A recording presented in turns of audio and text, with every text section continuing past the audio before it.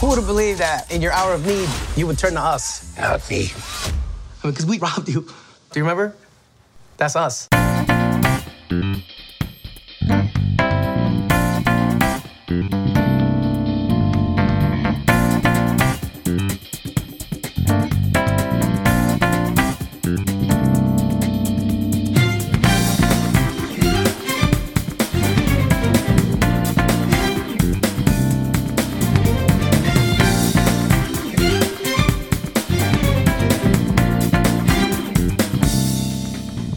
Welcome, everyone, to episode 14 of Some Like It Scott, part of the Media Plug Podcast Network.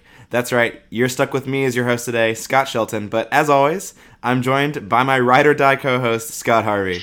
Scott, how are you doing today? With all the knockout games over the last week and a half, have you gotten enough World Cup? Yeah, I certainly have, and I have to admit I was shocked by yesterday's Russia loss because I thought that the fix was definitely in. After they scored in the 115th minute, I thought, well, obviously there are greater forces at work here than simply the game of soccer, and Russia is going to be going all the way in this.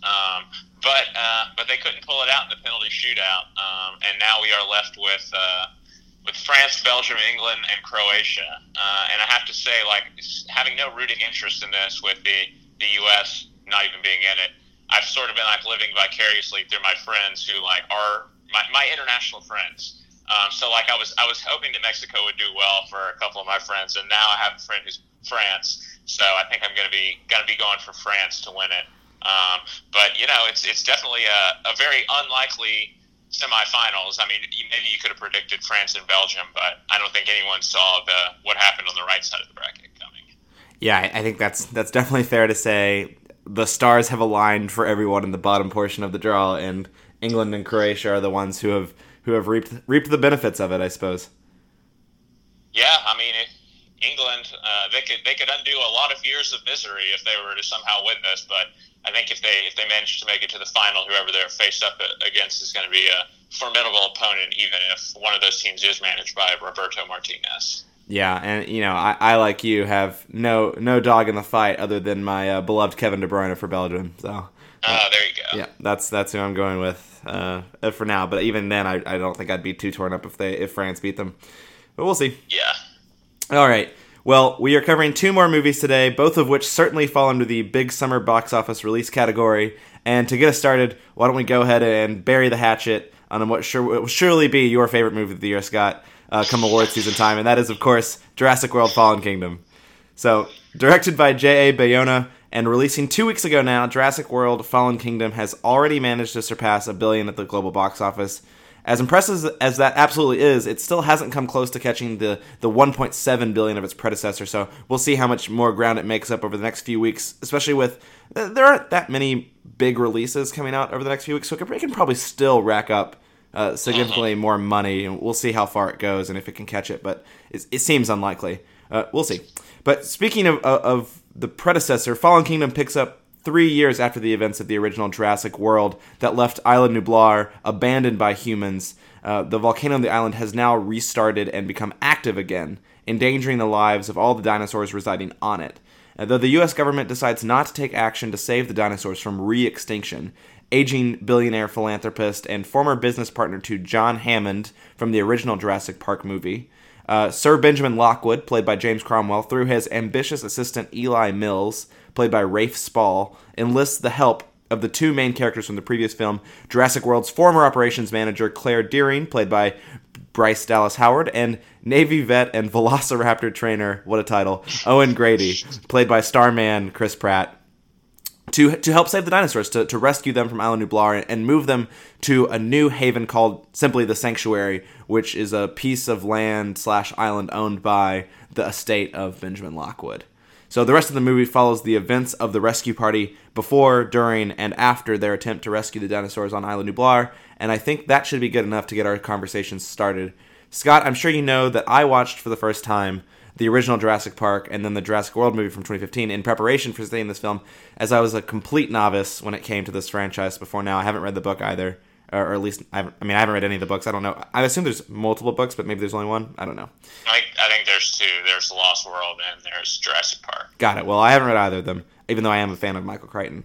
But because of the freshness of these two movies, I watched them literally a week before I saw Jurassic World: Fallen Kingdom. I think I might have a slightly different experience than you did watching this because they were still, like I just said, really fresh, and I kind of directly compared this movie to both its predecessor and the original. So before I dive too deeply into my own thoughts, I'd love to start with yours.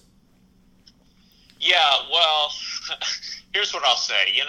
Here on this podcast, we're professionals, and we sometimes we have to suck it up and go see movies that maybe we wouldn't otherwise see if it weren't for this podcast. And I have to say that this is probably the prime example of that for me thus far into the run of this show. You can definitely speak to the fact that literally months in advance of this movie, I was asking you, do we really have to see this? Like, is there anything else that we can possibly schedule for this weekend so that we don't have to see Jurassic World: Fallen Kingdom? And that's because, I hated the last one. And I saw it right when it came out, and obviously haven't seen it again. So, if I say something incorrectly about the first one, feel free to correct me. But I'm just not a fan of these movies in general. I think the original Jurassic Park is a good movie. I don't think it's like some people really swear by it as like one of Spielberg's best movies, and I don't think that's true at all. Is that true? Yeah, a lot of people love this movie, the first one, okay. Jurassic Park. Interesting. Yeah, and like I said, I think it's fine. I think it's good. But one was enough. And by that logic, certainly 5 is way more than enough. And I do like the book by Michael Crichton. That's probably the best thing in the Jurassic Park universe for me. But I think that this premise had been stretched too thin already going into Jurassic World, and Jurassic World did not help it at all. It was dumb. It had characters making ridiculous decisions. It had huge logical gaps in it, and it just felt really repetitive, I guess. And the plot is literally. Okay, sure, they changed some of the superficial details, but Jurassic World is literally, all right, 2 kids come to an island where they probably shouldn't be left alone in, and then need to be rescued by these mirror image characters of it's Chris Pratt and Bryce Dallas Howard in the new movies, and in the old movies it was Sam Neill and Laura Dern. But sorry, continue. It's just ridiculous how much it mirrored it. Yeah, but unfortunately, I have pretty much the exact same criticisms for this movie. I think that I had low expectations going into it, and maybe if you pointed a gun to my head, I would say that it was better than the first one. Oh, okay. You'd say it's better than the first one. Well, but that in no way is a praise of this movie at all, because it's a backhanded compliment. Even Ready Player One was better than the first one. But yeah, I think that this movie is, for as much action as there is, it is shockingly boring. It is incredible how boring it is for how much action is going on in this movie. I think that it's super repetitive. It borrows so many things from past Jurassic Park movies, and this is just a small thing, a more specific thing, but there is something that happens in this movie, and I literally started counting because it was happening so often. 6 times in this movie we have this recurring trope of where a character will have a narrow escape from the dinosaurs, and then they'll turn to the camera or to the other characters, and they'll either breathe a sigh of relief or something, or make a little quip about, oh, well, that was a close one. And then as they're doing that, the dinosaur comes up and eats them or does something to them. It literally happened 6 times. I was so sick of it. By the second time, it's ridiculous how repetitive it is. And then there's the larger problem of, well, first of all, the characters aren't interesting, and second of all, the political message that they're trying to tout with this movie, it is completely lost, and makes no sense and is just completely illogical in the context of this movie and in the context of a movie involving dinosaurs. And I'm sure that that's something we'll talk more about. But to me, it just was utterly ridiculous that, first of all, they were trying to have a political message in this movie at all. And second of all, just the way that it's handled is just really poor. So yeah, I have to say I don't have any good things to say about it. If I were to say one area where I think it improves on the first movie, probably Bryce Dallas Howard's character, because I think that in the first movie, her character was literally just so insufferable and like literally just stomped around the whole time in like her dress and heels, like not knowing what to do and just waiting for Chris Pratt to come and rescue her. And so fortunately, I think in this movie they do a little bit more to like make her a more proactive, like independent character. But those are very small steps forward, and they are probably the only steps forward, only discernible steps forward in this movie from the last one. So yeah, I can't say that this movie superseded my expectations, sadly enough. Got it. Yeah, I think that for me, this just to not bury the lead whatsoever, I think this movie is worse than the first one. For me, I don't love the first one. I'm definitely not as negative as you. I thought the visuals in the first one were truly stunning. Like it's some incredible CGI, incredible visuals. I thought the score was really good in the first one, personally. And I also, as boring as the characters and the nonsensical the plot is sometimes, I thought it, at least at some points, like made a little bit of sense. I don't know if I can say that about this film. And I know that we texted back and forth about it a little bit after I saw it, that it's just like how, and I think that you've already talked about this, but like how can these characters continue to make these same dumb decisions? And like what logic are they even using to make these any of these decisions to begin with? Like it just doesn't make any sense. The characters, I mean, I personally just found, like, I was like fine with Chris Pratt's character in the first one. Like, it wasn't exciting. I wasn't interested in him. Like, I didn't think he was, I mean, he was given literally nothing to work with, in my opinion. And I think he was given somehow even less in this film. Like, I was just so tired of every character in this film, with like one exception, by the end of it. And that's just unfortunate, because I think that this franchise could be really good. I really believe that. And I mean, when I watched the original Jurassic Park movie about a week and a half ago now, like, I really enjoyed it. Like, I wouldn't say it's like anywhere near like best movies of all time, let alone, I mean, or even, you know, best Spielberg movies of all time. Mm-hmm. But still a very enjoyable movie. And like, especially with the graphics of the first movie, and I think the score, you know, with a sound plot, with someone who could really, you know, write something that made sense and write something that was more compelling and wasn't just like, oh, let me watch the original Jurassic Park movie over and like, let's take some plot point notes so I can replicate them in the new movie. Yeah. I think that it could be something really compelling, because this franchise is ripe for something really interesting. I mean, and I think that comes from the fact that the Jurassic Park book by Michael Crichton is still an incredibly famous book, an incredibly popular book even today. You know, I think Michael Crichton died almost 20 years ago now. Has it been that long, really? I thought he died in the early 2000s, so maybe not quite 20. But, oh well, the internet will correct me, I'm sure. But anyway, I think that it's disappointing, because, and then to kind of maybe focus more on this particular movie, because I think that the visuals weren't as good in this movie, even though in theory it's 3 years of CGI technology that has improved. I mean, I guess the dinosaurs still look great, but they spent most of the time in this mansion that like isn't interesting as a setting. Like half of the movie is in this mansion, and like it was so disappointing, because one of the reasons that I loved the first movie was because Isla Nublar is gorgeous. Like, it's a gorgeous setting for a movie, and they did and I really do think they did a great job with it in Jurassic World. But they choose to kind of just ham-fist themselves into the middle of the night in a like a house for half the movie. And like, I guess that's cool to see dinosaurs in a different setting, but like, I'd rather just have had more of the old stuff, because that was like one of the good things about the first movie. Yeah. And I didn't think the score was nearly as good. It didn't amplify anything that the movie was doing. It was just there. I noticed it in a negative way, whereas in Jurassic World I noticed it in a positive way. So that was disappointing, that the movie being negative in that sense. And then if you flip the coin here to talk about ways that it could improve from the first movie, I just don't think it did that. And I think that mostly aligns with what you're saying. Although, I mean, again, I'm not as negative on the first movie as you are, but it was disappointing that like they made zero strides to improve any of these characters, with one exception being one of the new characters, which we'll talk about in a little bit.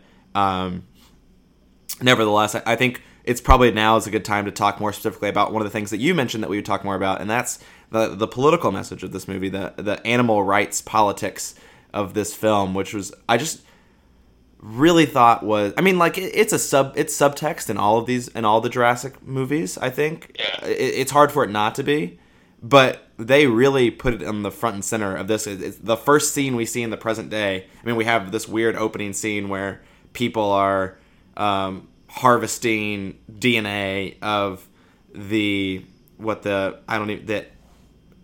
Indominus Rex from Jurassic World, right? Yeah, and bring. And we have Jeff Goldblum at like these congressional hearings. No, right. So that's what I'm going to say. So the first scene that we see in the present day is Jeff Goldblum, who, I mean, I don't know how many Jurassic movies he's been in, but he wasn't in the previous one.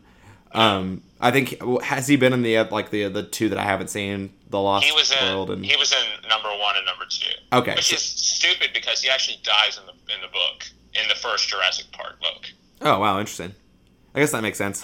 I mean, he was such a compelling character actor. I know, and that's the thing. First movie. It just seems like in this movie, it seems like like he's so shoehorned into it. Like his character is given nothing to do except for these 2 really brief scenes of like where he's monologuing at this congressional hearing, and it's so obvious that they're like, oh, people love Jeff Goldblum like in the original series, so let's like have him show up and it'll be fun. And that's absolutely why. I mean, they literally, like, I was reading an article, that like an interview with him, and he was like, yeah, like I didn't even expect any of my scenes to make it to the final movie. I assumed that they were literally just doing it for a trailer.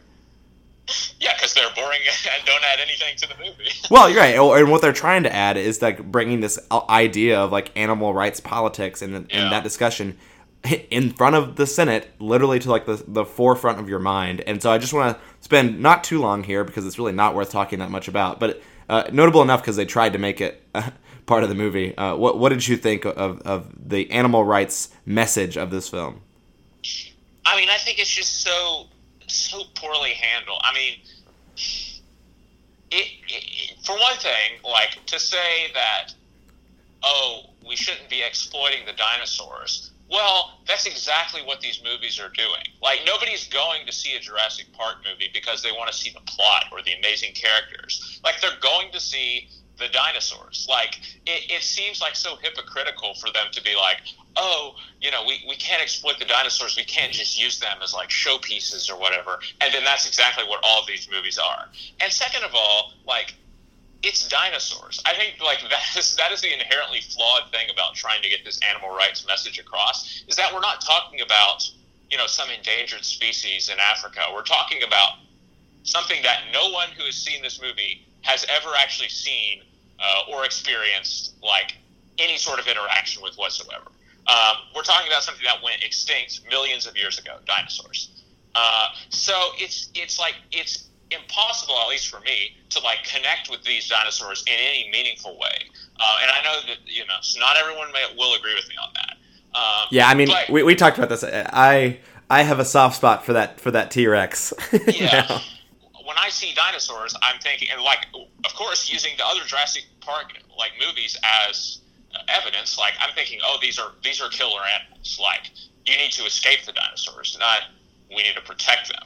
And, like, that's how this movie proceeds. Like, even though there's this, they're talking earlier on about, oh, we have to protect the dinosaurs. Then what we get for most of the movie is the dinosaurs running around, destroying everything, killing people, wreaking havoc as they do in every one of these movies. And then, spoiler alert, I mean, I don't mind spoiling this movie because I don't think anyone should go see it. But at the end of the movie, of course, we get this moment where they have to decide whether they're going to set the dinosaurs free. And, like, it's funny because Bryce Dallas Howard's character and Chris Pratt's character, they, like, have basically agreed that they can't press the button to let the dinosaurs out. And I'm like, great, finally, we're actually making progress. They're going to realize that these dinosaurs shouldn't be out roaming the wild. And then the little girl, Maisie, I believe is her name. Yep. Just presses the button and says, "They're alive, just like us." Which I No. really laugh. To be really specific, just like me is what she says, which we'll Yeah, talk about. just We'll like get into me. that later. But It's yeah. like me, and I'm like, no, they've actually been extinct for millions of years. But she presses the button and lets them out. And this to me in the ultimate, like, well, you haven't learned your lesson moment. Like, as soon as the dinosaurs like exit the garage, they kill 2 people. Like, they just stomp on two of like the military men, I think, who were like guarding the facility. And I'm like, well, what did you expect? Like, this is all they've been doing for the course of 5 movies. And honestly, I would have liked it more if, when the little girl pressed the button, if she just said, "But we have to make another movie," and then press the button. Because I think that would have been more true to what their actual intentions are with letting the dinosaurs out. Like, I don't think that there's any, like, practical benefits which, like, freeing the dinosaurs provide at this point in the series. Other than maybe it makes you feel all warm and fuzzy inside, like, you've done this great thing for animals and humanity by letting the dinosaurs out. But actually you haven't, because they're going to kill everyone. So, I mean, I think it's almost cynical for them to, like, try to superimpose this message in there when really, like, they just want to make another movie. Yeah, they really just want to set themselves up to deal with some really complex things of human-dinosaur interaction in the real world in their final movie in the Jurassic World trilogy. Give them the benefit of the doubt, Scott. Yeah.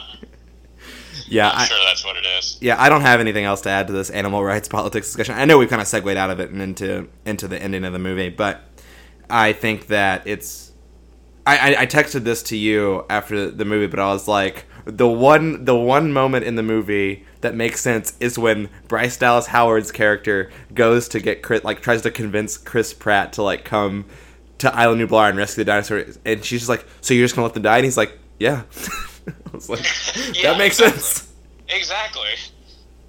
Yeah. I forgot that happened. Yeah, it was very early in the movie, and he shows up the next day at the airport. So clearly he didn't really believe that. But that was the one line in the movie that I thought made a lot of sense. So, and it would be another thing if we, like, had multiple examples of, like, oh, here's the good dinosaur, like, to refer to the Pixar classic. But, like, we have like one dinosaur who is, like, an ally, and the rest of them are just, like, beasts who are running around trampling everything. And not to mention, I mean, this gets into the plot a little bit, but, like, in every one of these movies, it's like, oh, we're going to use the dinosaur's DNA to make this, like, super, like, genetically engineered dinosaur that's, like, the most dangerous thing that has ever existed. And then in the next movie, they're like, no, actually, this one is more dangerous that we're going to make this time. And so, like, the possibilities for things to go horribly wrong again are very high. Like, based on how this series has gone, the next movie, they're probably just going to take the DNA again from one of these dinosaurs, and they're going to make something even bigger than Indominus Rex or whatever the stupid thing was called in this movie. The Indoraptor in this movie. Yeah, exactly. At this point, it's almost like in Star Wars when they start pulling out the Death Star again. It's like we've seen this. It's a million Star times. Killer Like, Base, though, Scott. It's Star Killer Base this time. Yeah, right. It's like, can't you come up with something else other than, oh, we're going to use the dinosaur's DNA to make this awful creature? Yeah, so I think what they really need is they just need Rian Johnson to direct the third movie, and it will get very different. And yeah, then all the fanboys will just go crazy. Yeah.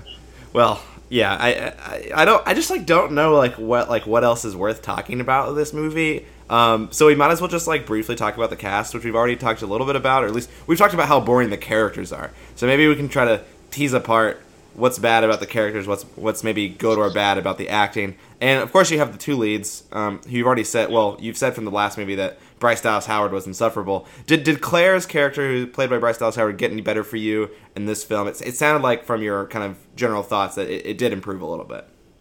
Yeah, I mean, I think so. I think she's given more to do in some of the action scenes. Like, she takes charge more than she did in the first movie. Like I said, I think a lot in the first movie, it was just Chris Pratt It was just her waiting around for Chris Pratt to rescue her, and that was one of the things which I hated about the characters in the first movie, because it was like, here's Bryce Dallas Howard's character, who's like completely incompetent and can't do anything right, and then here's Chris Pratt's character, who is like, you know, the perfect alpha male who does the exact right thing and always shows up at the right time and like never does anything wrong in the first movie, and it was just like such a stark contrast between the characters, and like very unfair to Bryce Dallas Howard, because I think she's a very talented actress, that she was saddled with such a insufferable role.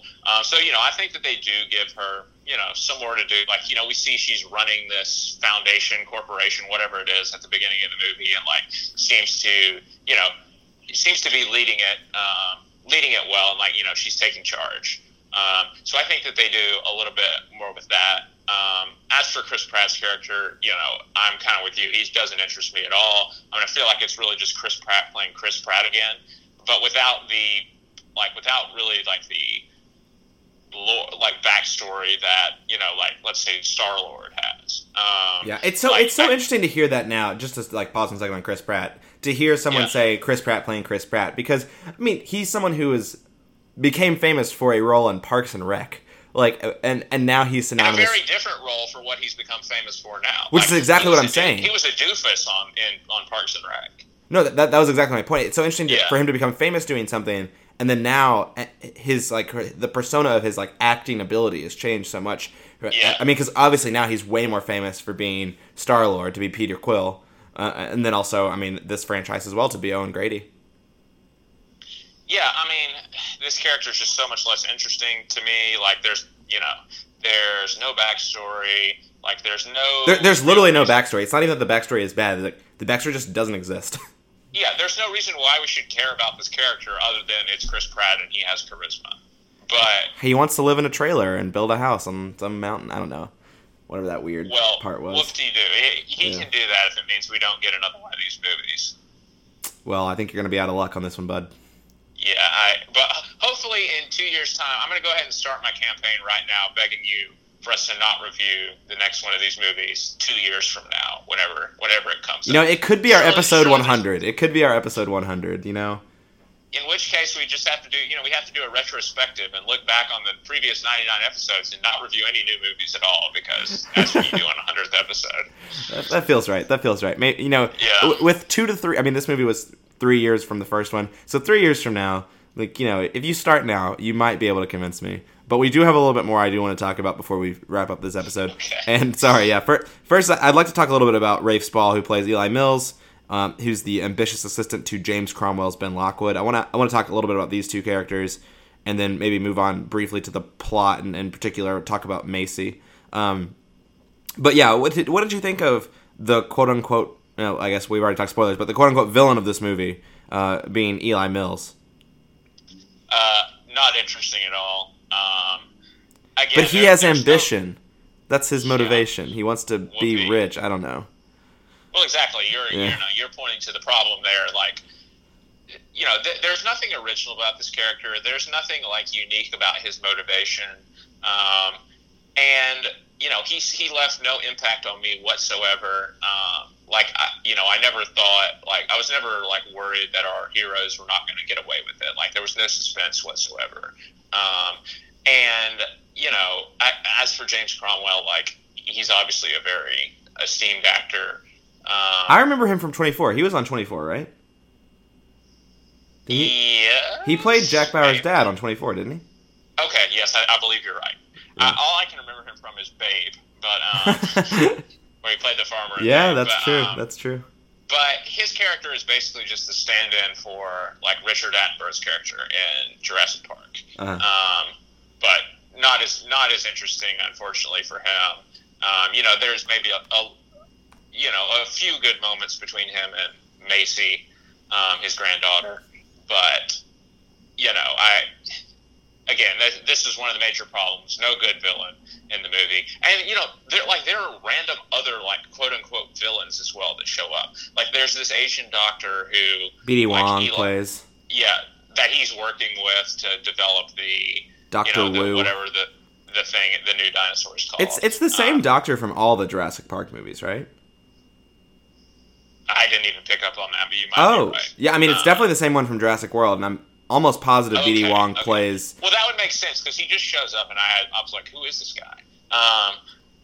Yeah, I'm also pretty sure it's I'm also almost positive it's also the geneticist from Jurassic Park, the original one.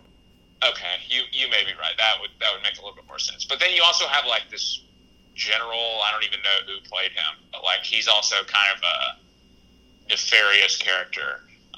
So it's there's just a lack of focus when it came to like the villains in this movie. They just like threw 3 or 4 at you, but none of them were really like original. None of them stood out whatsoever. Did you not like Toby Jones as Gunnar Eversole, like the auctioneer or whatever? Yeah. See, there's another one. I totally forgot about him too. It was kind of an interesting part, I guess, but yeah. And also, it's Ted Levine plays the military guy. That's right. Okay. Yeah, but I mean that's the point. Like instead of like focusing on one villain, you have like 4, but they all suck. Exactly. None of them are interesting. But like, I mean, I don't think Toby Jones's character would ever have really been interesting. He's just like this high-end auctioneer who wants to make $1 billion, just like Eli Mills does. I mean, to be honest, like Eli Mills has the most potential to be interesting, but it's just like you've worked for this family for like, I don't know, it seemed like a really long period of time, and you just like don't care about them at all. Like that's impressive to me. Like they seem like they've treated you well. Like, yeah, I mean the way he treats the little girl is like pretty repulsive. I mean, yeah, I mean we already talked spoilers. Like he kills Ben Lockwood in the movie, so it's just crazy. Like I don't understand his motivations at all. Like he just wants to make a lot of money, but like he has a lot of money. He's in charge of the Lockwood estate. Yeah, yeah. I don't understand. Yeah, I mean, I think the idea is he wants to sell the dinosaurs, right? Yeah, he wants to sell the dinosaurs to make more money. Yeah. Presumably. I mean, I don't know. I think that's why he does what he does, because he wants to take the company in a different direction, I guess. But I mean, it's not fleshed out at all. Yeah, I mean, like I get what he wants to do. I just don't understand why he wants to do it. Yeah, yeah. Like it just seems entirely unnecessary. Yeah, I got you. He's just a horrible person, I guess. I don't know. Like yeah.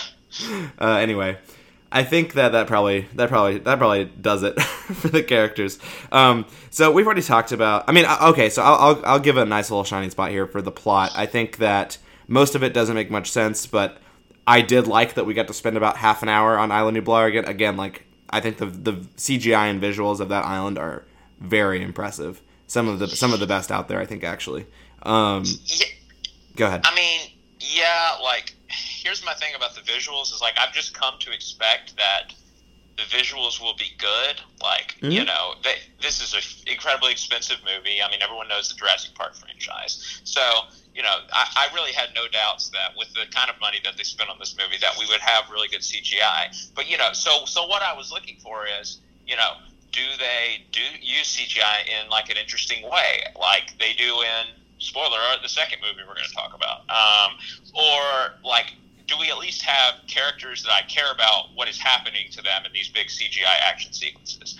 And the answer was a big no. So like while the visuals are good, I mean technically very good, like that to me didn't add anything to the movie because I was expecting that and I was still bored when they were happening. So. Yeah, and to the extent that I was talking about earlier, I think that sums up perfectly why the visuals impacted me less in this film than it did in the original Jurassic World movie. Because I think that they don't do very much with the visuals. They don't do anything new with it. I mean, basically what I was trying to say earlier is that, like, if they were going to do nothing with the movie either way, I just would have preferred more of Isla Nublar than, like, getting this mansion. Right. But, so, it was... one of the few moving moments in this film was I know that you're gonna disagree with me here, but was like watching them watch the like as they sail off the island in like the huge, I guess, like barge that they're on, like watching the island go up in flames and like watching like is it a Brachiosaurus like through the smoke kind of just die. Like that actually was kind of a moving moment. It was like the only time in the movie I felt anything, and a lot of it was just like also like the fact that they were watching. Like, they had to watch that was, like, part of the movie moment. So, it wasn't even necessarily that the dinosaur was dying, although that to some people that's definitely going to be a really moving experience. It was more just like watching Bryce Dallas Howard, who has like the Protect the Dinosaurs group or whatever it's called, like have to watch these like dinosaurs die in front of her. It was like that was tough. That was tough for her. Yeah, if you say so. Yeah, if I say so.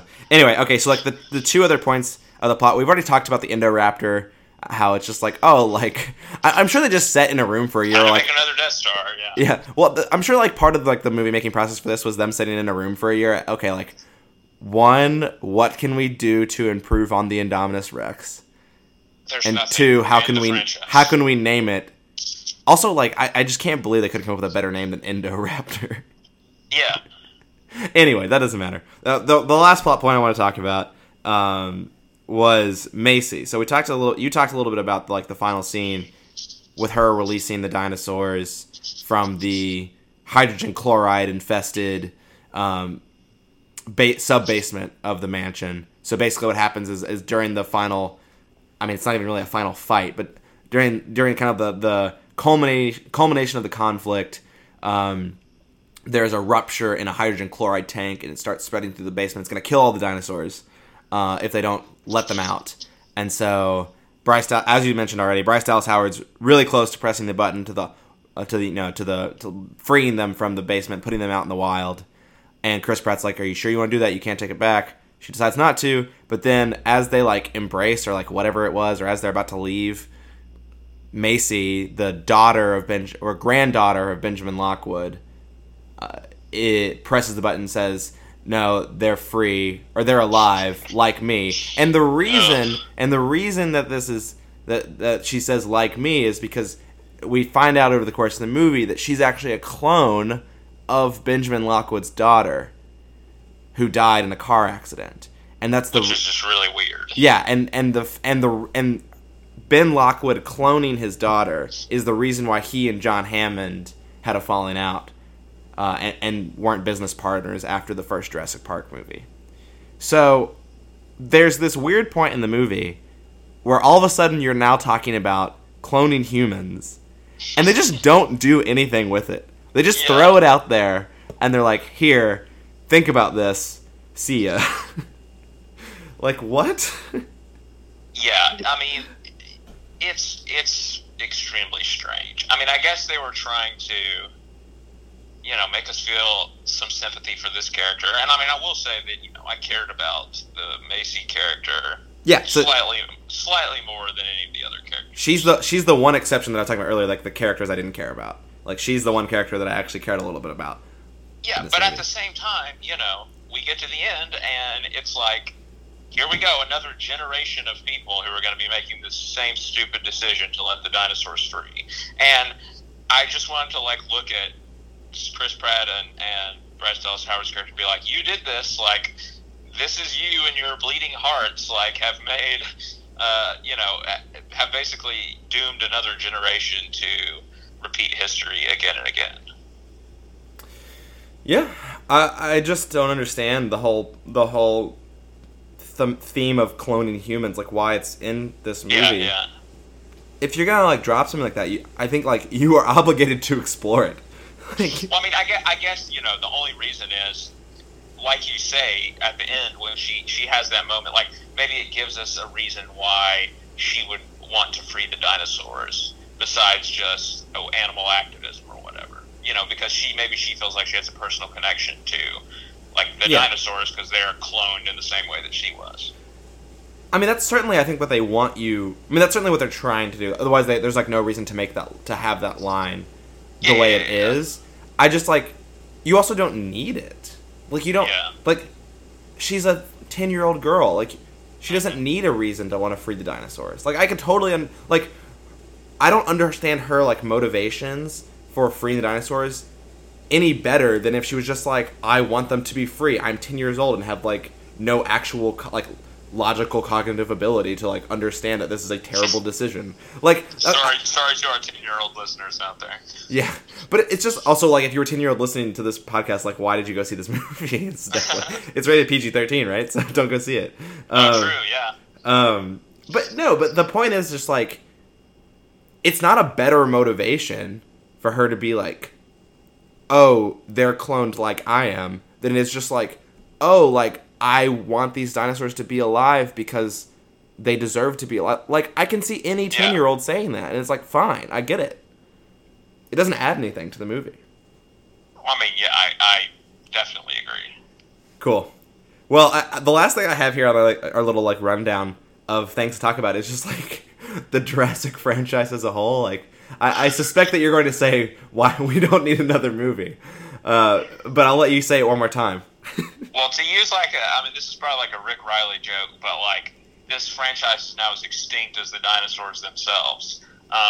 Which is just not true though, because it's like it's making over $1 billion at the box office. Well, I mean that's the sad thing I'm saying, but I mean in terms of the quality of the movies, like one was enough.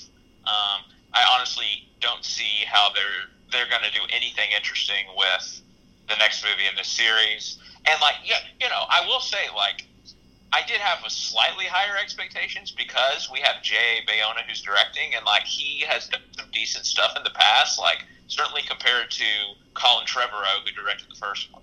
Like I thought, well, okay, maybe this one actually won't be as shoddily made. But like I think what we've seen is that even a director who, you know, someone knows what they're doing just can't save the stupidity like that has overcome this franchise. I think we should really emphasize. I mean, like I'm totally willing to like go in on Colin Trevorrow at this point. Like he still wrote this movie, and I think a good director can't save Colin Trevorrow from his own stupidity and inability to make movies. That's true. So, you know, unless the next movie is like directed by Richard Linklater and is like a coming of age story about a dinosaur, it's just gonna be blue in West Texas, then I probably will not be interested in seeing this movie. I wonder how many of our listeners got that deep cut. Yeah, hopefully more of them have seen Dazed and Confused than you're giving them credit for, but we'll see. We'll see. All right, yeah. Like I said, maybe Rian Johnson. Well, I mean, we know Colin Trevorrow is directing the third one. Am I? Oh, he is. Oh, I don't know. Maybe I'm making that up. Okay, well, then never mind. I have no hope. Well, I'm pretty sure that Colin Trevorrow is directing the third film in this trilogy. We can hope that I'm wrong about that. But yeah, no, this franchise needs life support desperately. Anyway.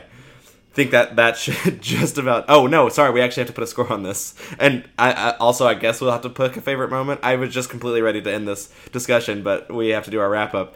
Favorite moment from Jurassic World Fallen Kingdom? There was one part I liked where the dinosaur licked Chris Pratt's face. Oh, yeah, that's right. It was like a 3-second part of the movie, but that was probably my favorite moment. Yeah. It was a very like evocative moment, and like it made a good use of the CGI. I thought that was it. That was a real lick right there. I'd forgotten about that scene. I could feel it. Yeah, totally immersed. I think that for me, as much as it resonates with your point too, that you let the dinosaurs out and they immediately go kill everything.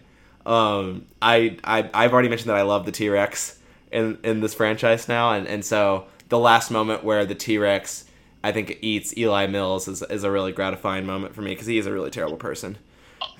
But then there's that moment where he's like he's hopping away or whatever, and like as they're saying goodbye to him, and he turns around and like looks back at them, you know, like as if to say goodbye. And I was just like, this is so stupid. Like, this is so cheesy. Yep, sounds about right. All right. Let's slap a score on this one. It's gonna be, well, if it's as true to your word, it's going to be less than 3.5, which is what you rated Ready Player One. So where are you falling on this one? 2.5. 2.5. All right. And that's higher than I probably would have rated the first one. Is it actually? Wow. All right. right. You know, granted, I haven't seen it in several years, but I was not at all taken with the first one. Yeah. Fair enough. 3.5 for me. So a little bit higher than you, but nothing to write home about. Oh, man. You're going to be counting this one in Oscar season. Yeah, you know it, man. 3.5 out of 4. Exactly. No, 3.5 out of 10, and let's not talk about this movie anymore. I think that should just about do it. Let's take a short break. When we return, we'll be discussing an even more recent release and the latest installment in the MCU, Ant-Man and the Wasp. We'll be right back.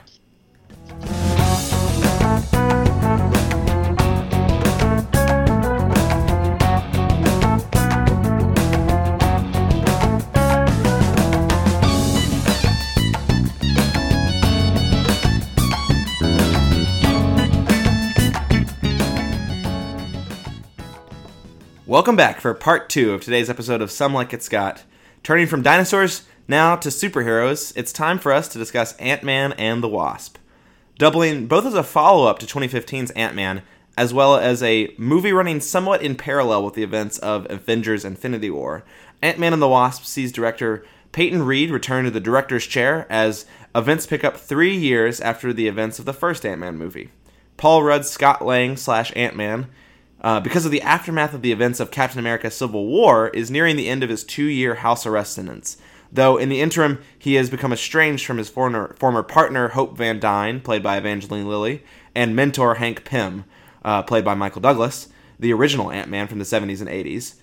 And after a brief flashback to remind us how Hope's mother and Hank's wife, Janet Van Dyne, played by Michelle Pfeiffer, vanished way back in, I don't know the exact date, but many years before when Hope was a child, Lang quickly finds himself wrapped back up in being Ant-Man and helping both Hank and Hope try to find Janet in the quantum realm. As Hank and Hope assemble a machine that will let them travel through the quantum realm to find Janet, they are met with several obstacles. The FBI, who are still on the hunt for both Hank and Hope from their elusive nature at post-Captain America Civil War, a low-level black market dealer, played by Walton Goggins, who wants to sell the quantum technology for money, and then thirdly, an unstable woman played by Hannah John Kamen, known only as Ghost, who can phase through physical objects. And all 3 of these, the team must keep at bay if they are going to be reunited with Janet. All right, Scott, let's start with you. I was just asking you off air, and I was told you that I was going to ask you this first, but I wasn't sure whether you'd seen the original Ant-Man movie, because I know that you're not someone who sees every single superhero movie that comes out, and I think that it's kind of sandwiched between, I think, Age of Ultron and Captain America Civil War, so it's one of those that can easily be missed. But what did you think of Ant-Man and the Wasp, and have you seen, did you have the context of the original Ant-Man movie? I did not. I had not seen the original Ant-Man, and I still have not seen the original Ant-Man. I think kind of because of what we're just alluding to. I think it was kind of going through. It kind of came out during the time when I was having a little bit of Marvel fatigue, maybe. So I thought, well, I'll skip this one. I don't really know anything about Ant-Man, so I'm not really invested in seeing this character on screen or anything. And just never really caught up with it, even though I did hear good things about it. However, going into this movie, I did read the plot summary, at least for Ant-Man, just so I, would have a decent idea of what was going to be going on. And I have seen Civil War, so I kind of knew that backdrop to it. And, going into this movie, this is the 4th Marvel movie, I believe, to come out this year. And the 3rd one, I guess that you would say, was as part of the MCU. I don't guess you would really count Deadpool 2 as part of the MCU, would you? No, it's not. It's not part of the MCU.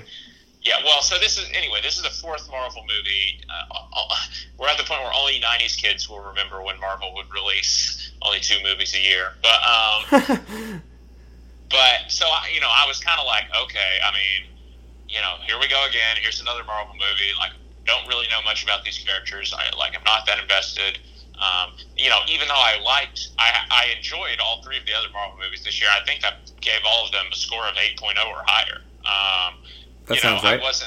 I still wasn't thrilled going into this movie. I wasn't super excited to see it.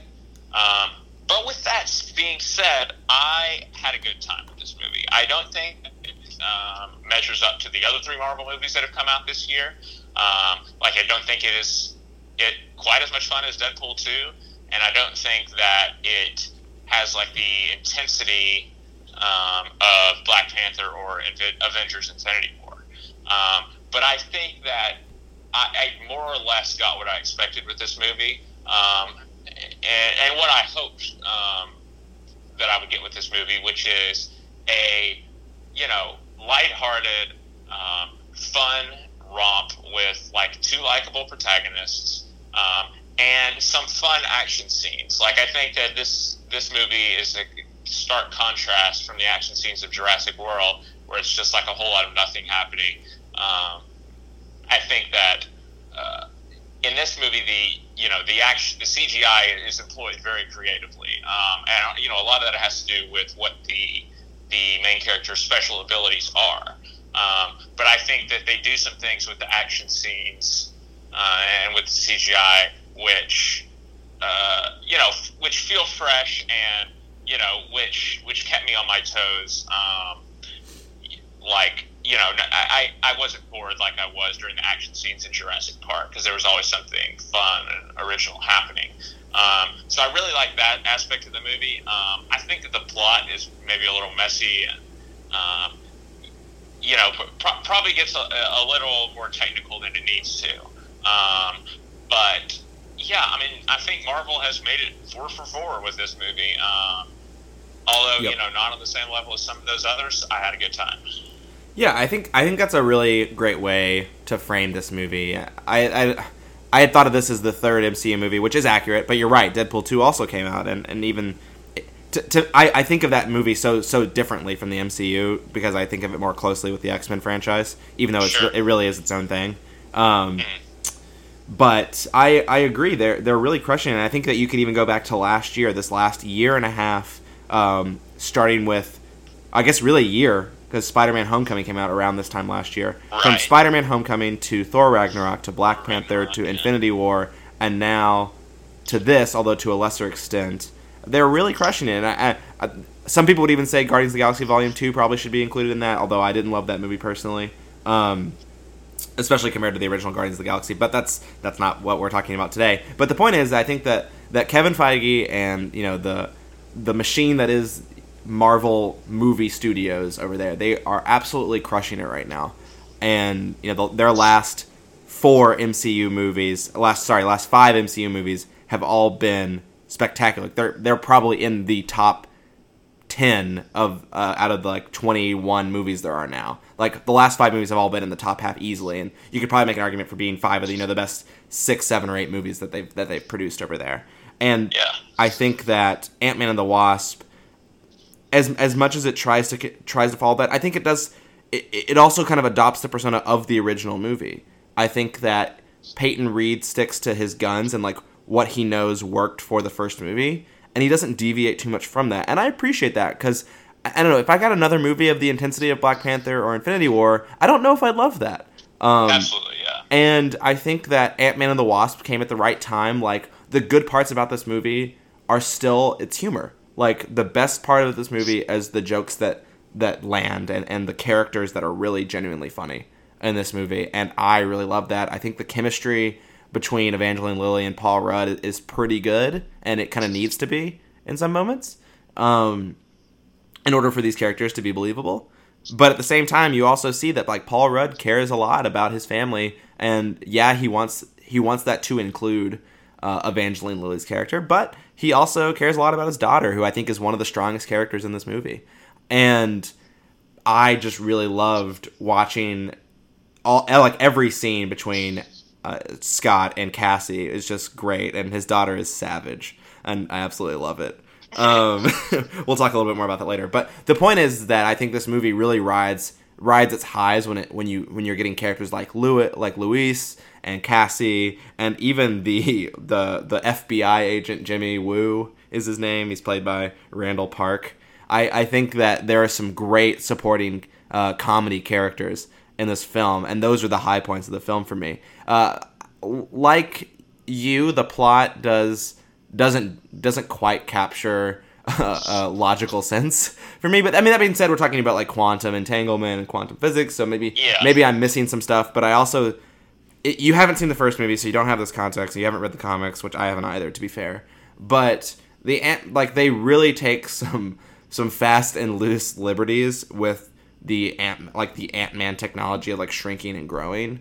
The whole point of it is that you're able to maintain the strength that you have when you are normal size, because your molecules just tighten. They don't actually shrink.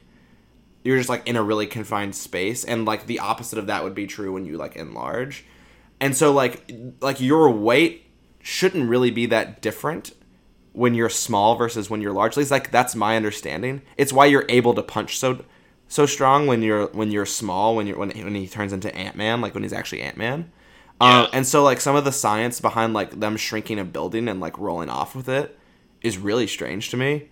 like, maybe I'm not understanding the technology very well, but I thought it was like the mass doesn't shrink. It's like the density of the mass changes and the size. Okay. So I think that I could be really wrong on this, but they just get really loose with the science, I think, in this film, and to some degree they did in the last film as well, but they really took some liberties, I thought, with it. But I mean, that I don't think that's the point of this movie. I like, sure, I was like, that doesn't really feel right, but that didn't like really bother me that much. Like, it didn't hinder my enjoyment of the movie, because I didn't go to the movie to like get some really compelling plot with some like really interesting science involved. Like, I went to the movie because these characters are funny, and like it's still a good time.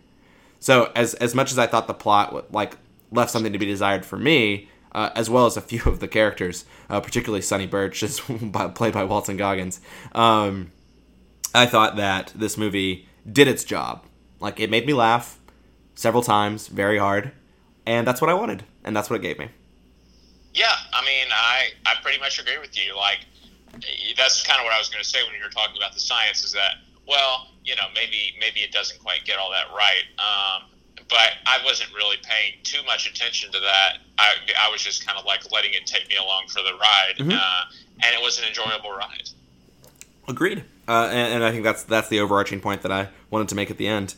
But to kind of talk a little bit about the cast, I have these kind of bucketed into like 3 categories. You have like the returning main characters. So that is Paul Rudd's Scott Lang, who is Ant-Man.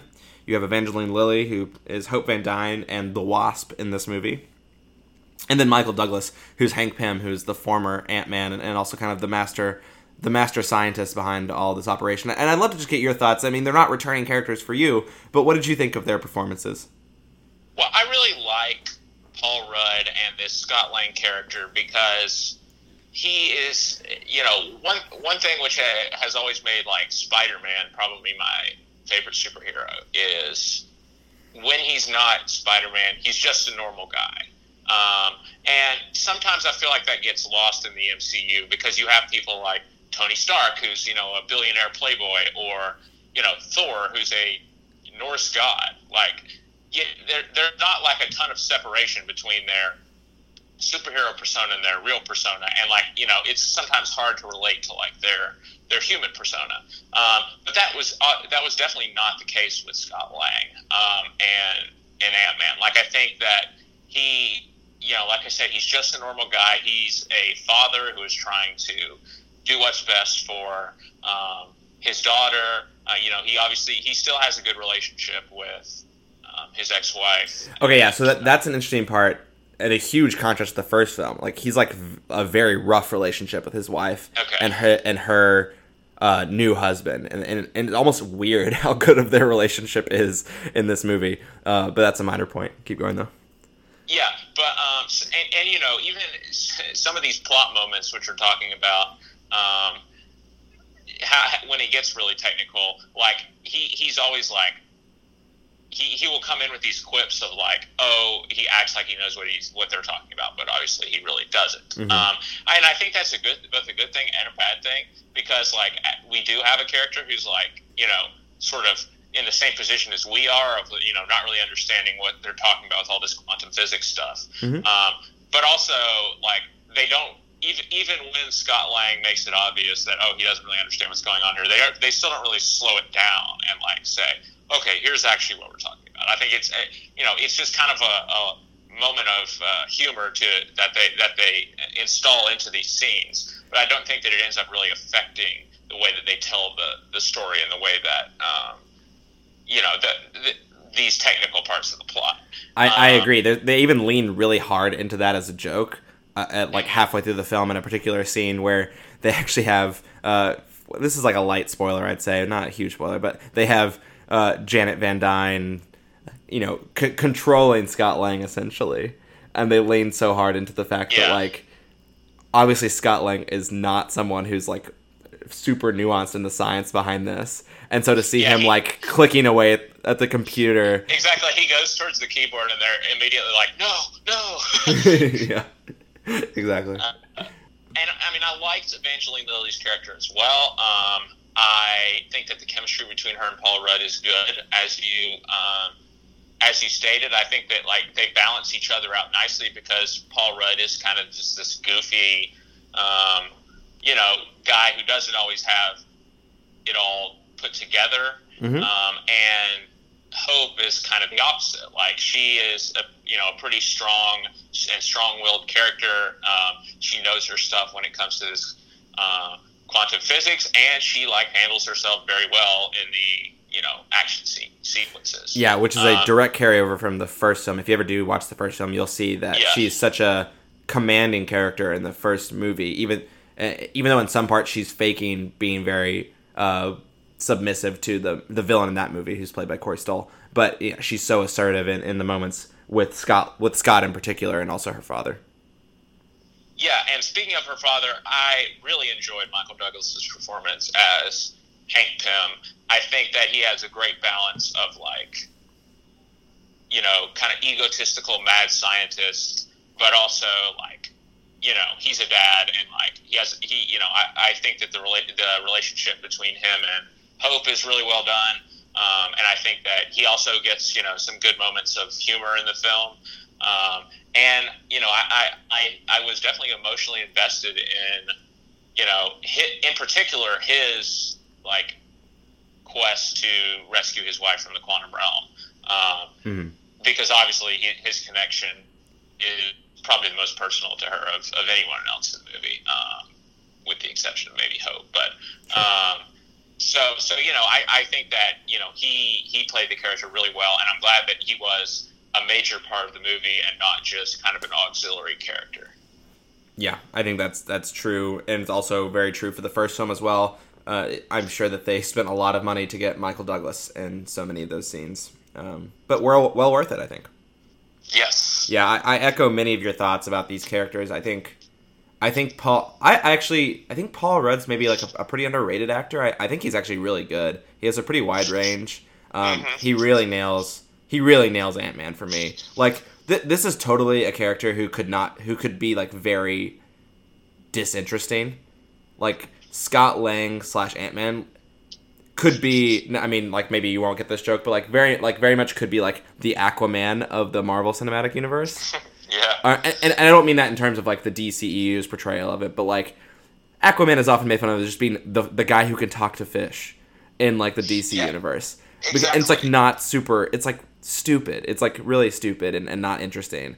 And Ant-Man could be this you shrink to become the size of an ant. Silly on the surface, but yeah. And Paul Rudd really brings this character to life. I think he does such a great job with it. I'm a big Evangeline Lilly fan from back in the days of Lost. When it was her and Matthew Fox were the leads on that show. Really loved her then, and then she took a sabbatical from acting for a really long period of time.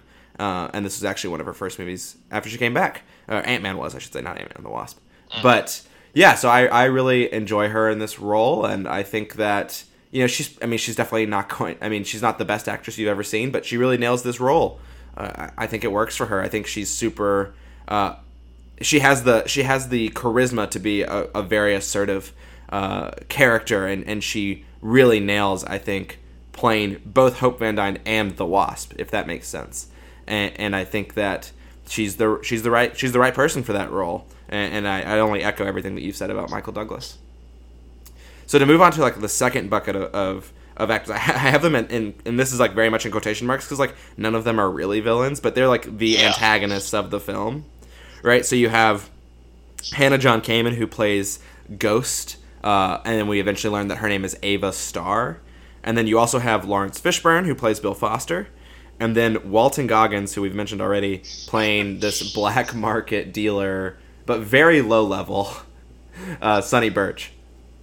Yeah, well, first of all, Walton Goggins is a national treasure. There is no one who chews the scenery like he does whenever he has a supporting performance in a movie. Christoph Waltz, come on. Well, true. But I think he was perfectly cast in this. As you've correctly described, this low-level arms dealer.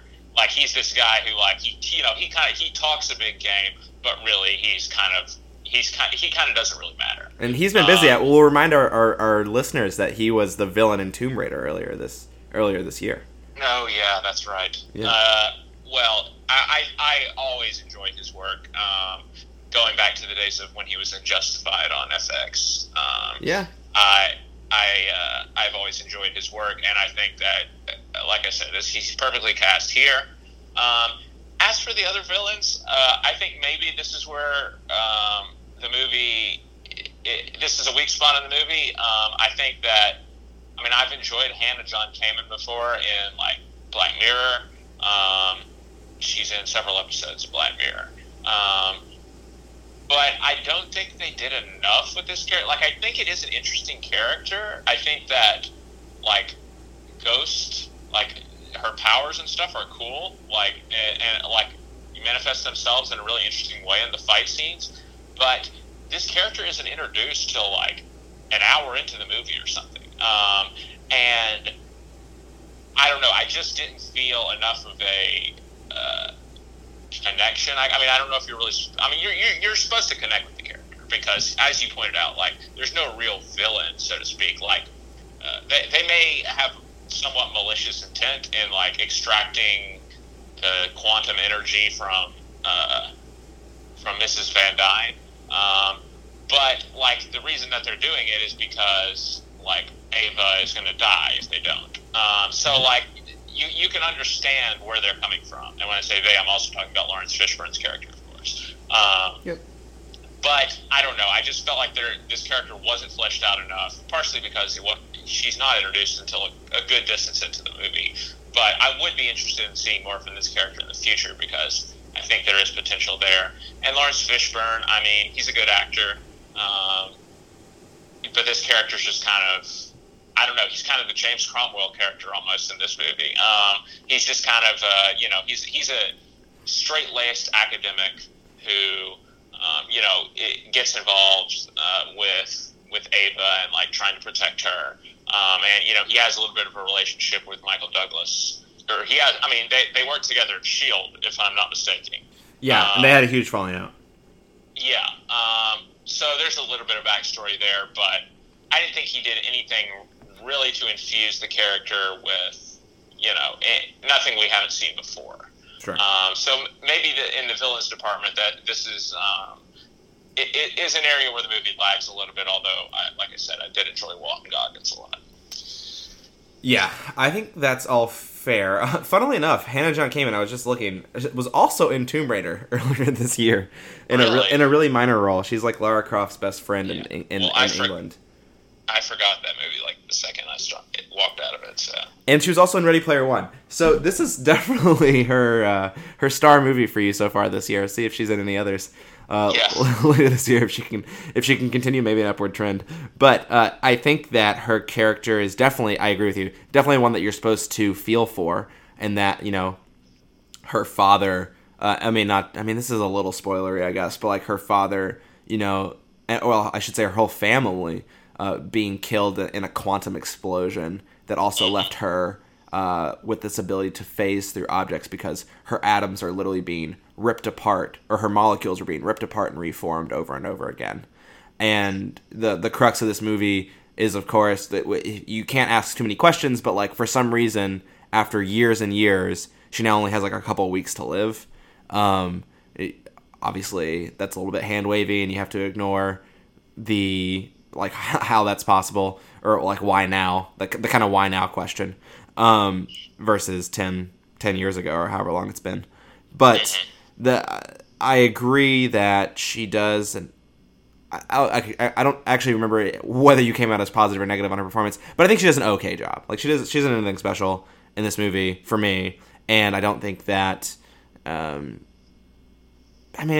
I agree that Lawrence Fishburne just wasn't given much to do in this movie. Yeah. And Hannah John Kamen, I think maybe was and didn't crush it. I don't know if you disagree with me there or not. I think that like there's a lot of potential for that character. And I'm not sure whether it's the writing for the character or if it's her performance that left me feeling like not actually caring that much that whether she like lived or died. And I definitely think that you're supposed to want her to live. So, I mean, it's a really touching moment at the end of the film when, again, I guess we're going. This is very spoilery, but when they do when they are able to finally retrieve Janet Van Dyne, Hope's mother, Hank's wife, from the quantum realm, she is able to use some powers that she has developed or harnessed or something down in the quantum realm over the last 30 years to essentially restore Ava's, I don't know, molecules to being stable, to be in equilibrium. And that that heals her, essentially. Yeah, my understanding was that basically, because the whole time they wanted to extract the energy from Janet Van Dyne, but they weren't sure what kind of effect that would have on her. Yep. So my understanding of what happened was, well, it turns out that they were able to extract the energy from her without causing her any physical harm. Well, okay. So it's kind of like everybody wins, ultimately. I think so. I think that if while they were extracting the energy, though, I think that would have killed her. Because they would have extracted all of her energy. But I think that she was able to channel energy that healed her without harming her. I think it's one of those things where, like, if you ask nicely, I can heal you and no one gets hurt. But, like, if you take it by hand, someone's going to get hurt. Kind of thing. Or take it by force and someone gets hurt. I think it's one of those deals, which doesn't really make too much sense. But, again, I think it's just, you kind of have to roll with it. Mm-hmm. And yeah, I agree. And then if we're talking about the villains kind of rounded out here, I think Walton Goggins is by far the best one in terms of the acting. Although I think his character is dumb. Like, I think his character is really dumb. Yeah, he makes the most of it. But but I want to say, like, in contrast to the other quote unquote villains, I think he makes the most of his character, which I appreciate. Yeah, and he also, like, he matches the tone of this movie perfectly. Like, the best. Yeah, because he's also super incompetent and drives around in this, like, tricked out, like, white gold rimmed Mercedes SUV. It's just hilarious. Yeah. And maybe one of the, like I said, he matched the tone the best of the other villains, because the other villains are tasked a little bit with, like, some of the more emotional, like, serious dimensions of this movie. Yep. So maybe that's why you weren't connecting as much, and I mean, why I wasn't connecting as much with, like, Hannah John Kamen's character, because it is a little off center from the rest of the film. And I mean, I like that the movie has that emotional level to it. Like, I think that it's important that it's there, but it does sometimes feel a little jarring, in contrast to, like, the fun banter between, like, Ant-Man and the Wasp, and also, like, Michael Pena and T.I.'s characters and that whole supporting cast as well. Yeah, and speaking of which, I want to talk about them, because I think that these characters for me are make the movie, right? So I would call this the supporters. So you have Michael Pena as Luis, you have Randall Park as Jimmy Woo, and then, I mean, there are more than this, but these are the three big ones for me, and then Abby Ryder Fortson, who plays Cassie. And I think these characters are just perfect. Like, I mean, like, Lewis is a carryover from the first movie, and so is Cassie, for that matter, although she has, like, 0 scenes in the first movie, and she's not, like, a meaningful character.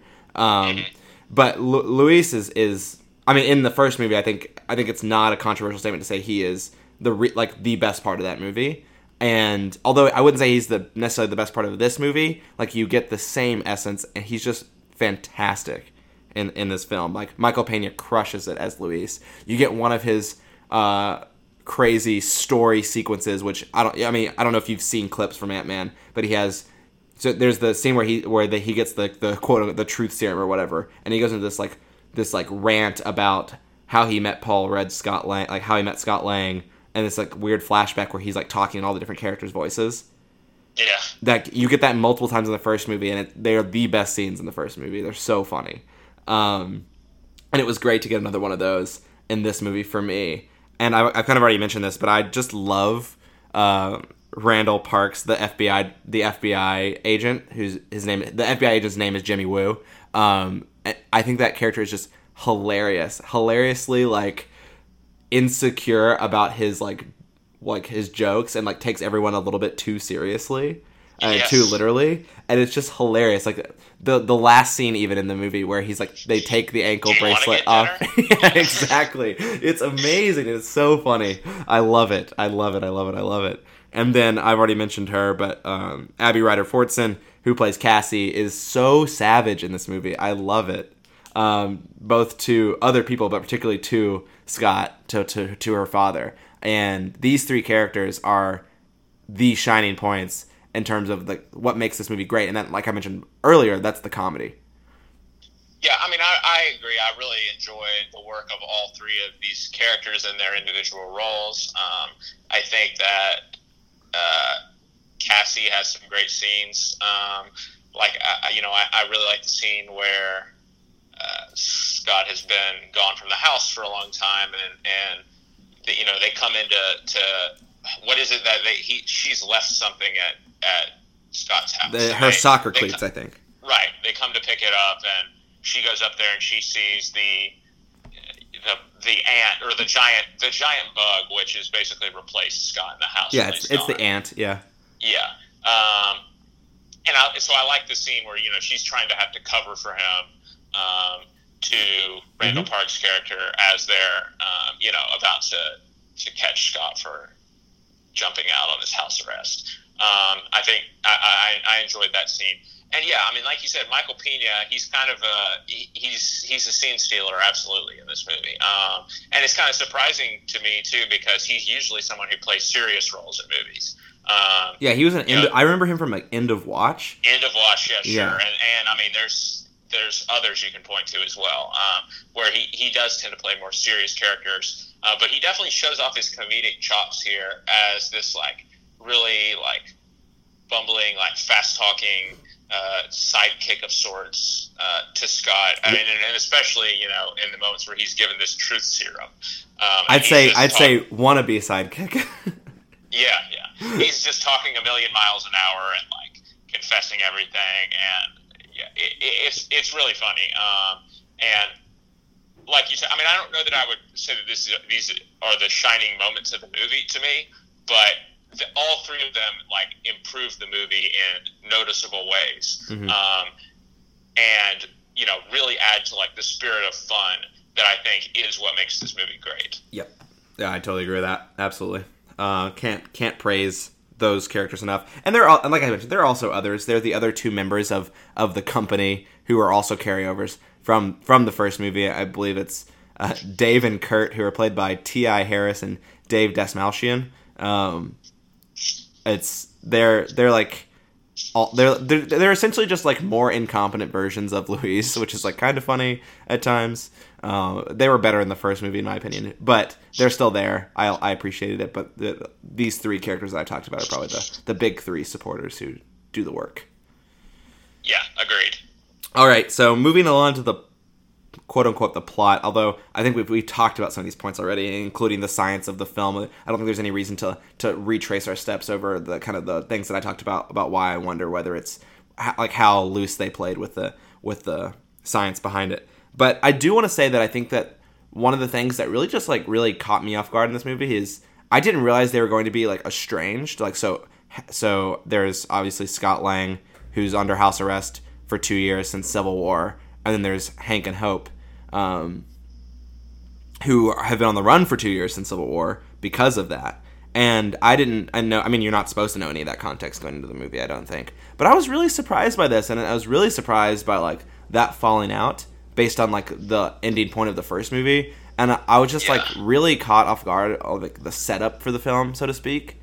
And it didn't make much sense to me. I mean, again, I didn't come to this movie to for the plot to necessarily make sense, but I was noticeably caught off guard by something that did not make sense to me in the setup for the movie. But I guess you breezed past it. Yeah, I mean, again, not having seen the first movie, it's hard to say. It's hard for me to agree or disagree with you on that. Sure. I have seen Civil War, so I do think that the events of Civil War obviously were very contentious among not just Ant-Man and the Wasp, obviously, but Captain America, Tony Stark. Basically, some lines were drawn in the sand between the Avengers. So I don't think, at least for me personally, having not seen the first Ant-Man, I think it's somewhat understandable going into this one that there would be kind of a little bit of a rift between Hope and Scott. Yeah, I mean, I get the rift part, but like the logic used in the movie for them to like not speak for 2 years was that like, oh, you went to Germany, which is where the Civil War, well, that big climactic scene in Civil War took place. You went to Germany and fought with/against the Avengers, like, and you didn't tell anyone about it. Like, you didn't tell us about it, so we're not like you're done, like you're dead to us. It just like it felt weird.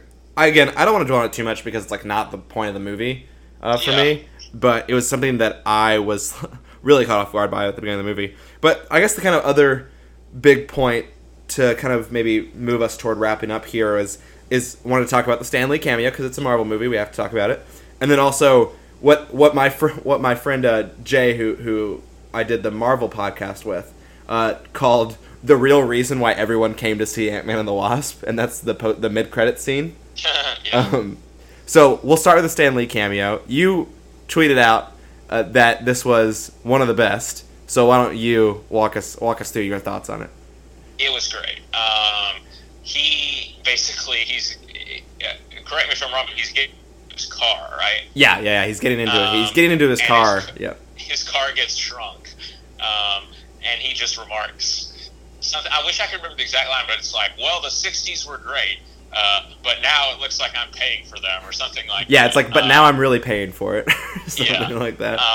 I agree. The only one which I can remember enjoying more was in Thor, when he's like pulling the pickup truck, and he's trying to pull the hammer out of the ground, and the pickup truck just gets destroyed. Yeah. Oh, man, I laughed so hard at that the first time I saw it. That is also the one cameo that I think beats this one for me. I was actually talking about that with someone I saw the movie with yesterday. I was like, the only cameo that I can think of that was better than that one was the one from Thor.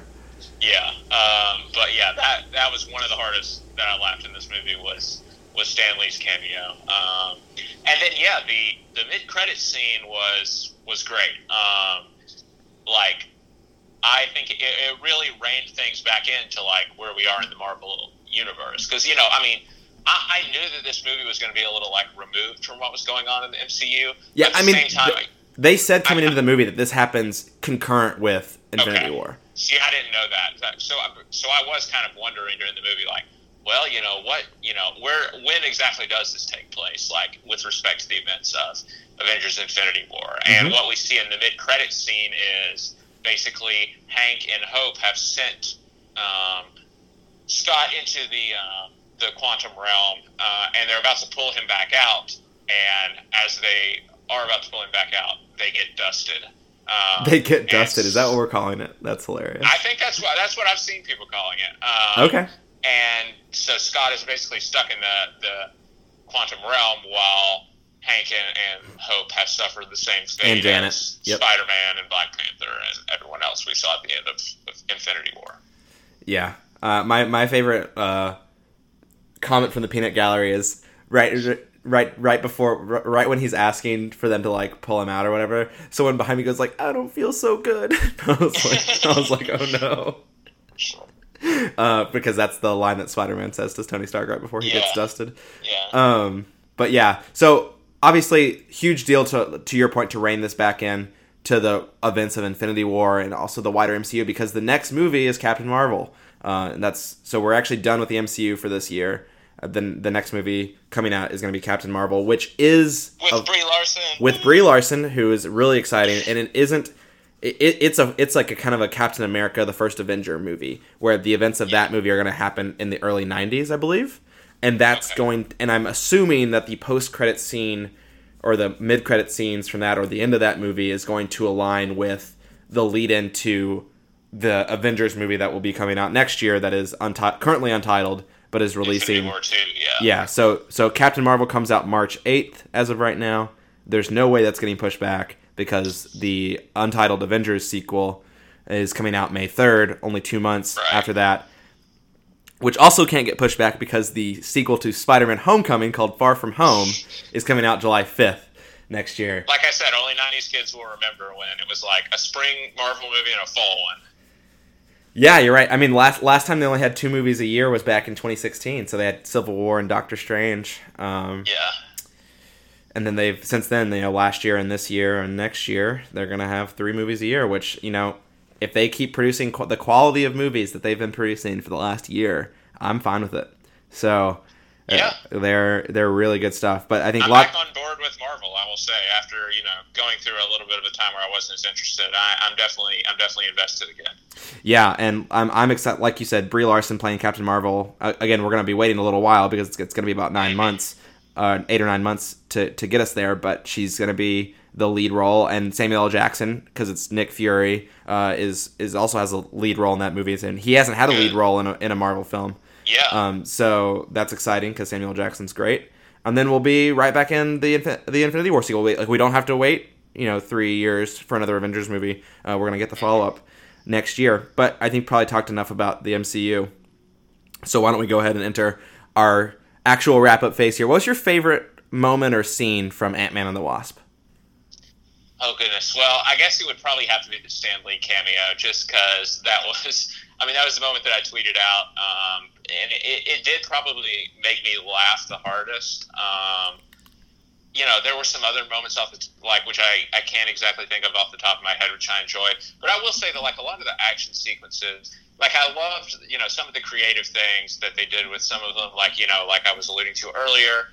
We have giant Pez dispensers, and we have Hot Wheels cars getting blown up to life size. That's cool stuff that you don't usually see with CGI in some of these movies. So I appreciated a lot of the action sequences because of the way that they made good use of the characters' powers of changing size. Yeah, they got a lot more creative with that in this film, even to the point of, we'd seen it in Civil War, but the enlarging rather than just the shrinking aspect. Yeah, when she blows up the salt shaker too. It's actually in the trailer that moment, so you may have seen it even if you haven't seen the movie. But that's another cool one. That and the Pez dispenser were both in trailers, which is kind of disappointing because they are really great moments to see for the first time. But they showed them off in the trailer. Nevertheless, that's the Stan Lee cameo is great for me. It's hard to pick just one because there are so many comedic moments that are just hilarious. It could be that final scene with the FBI agent when he's like, "Oh, do you want to go to lunch?" or it could be any scene with Cassie where she just rips into to Scott, or rips into something peripheral to that. But I think I'm going to go with kind of like I alluded to from the first film. It's got to be Lewis's flashback scenes with the truth serum. In this movie is probably the favorite scene, but it's really hard to pick one because there's a lot of hilarious moments in this movie. Yeah, another line which I liked, which I just remembered, I don't know why this made me laugh so hard, but when they go to basically to meet up with Lawrence Fishburne's character for the first time, and they put on baseball caps and sunglasses to go into his class, and Scott is basically saying this is ridiculous, we don't. This isn't a good disguise. We just look like ourselves going to a baseball game. Which was a good line, I thought. Which is also true because people, I feel like that's always used as a disguise in movies. It makes fun of you see that in a lot of movies, and I'm you don't look disguised. Come on. Yeah, I feel like the biggest culprit of that is the Bourne movies always used to do that. I remember. Yeah. It's always just Matt Damon in a baseball cap and glasses and a bomber jacket. All right. So that's our favorite moments. How about a score for Ant-Man and the Wasp? 7.5. I enjoyed myself. I think this movie was about as enjoyable as I expected it to be, as it could have been.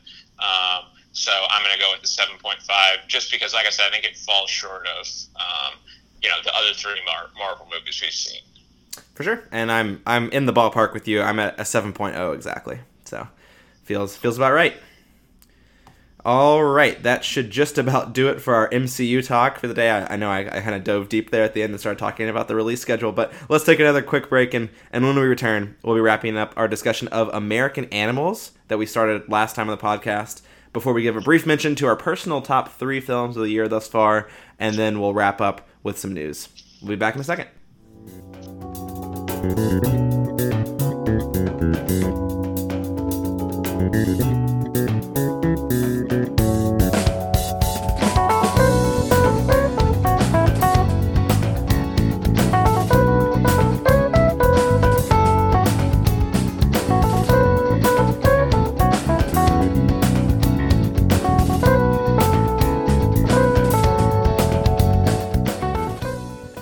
Welcome back to part 3 of today's episode of Some Like It Scott.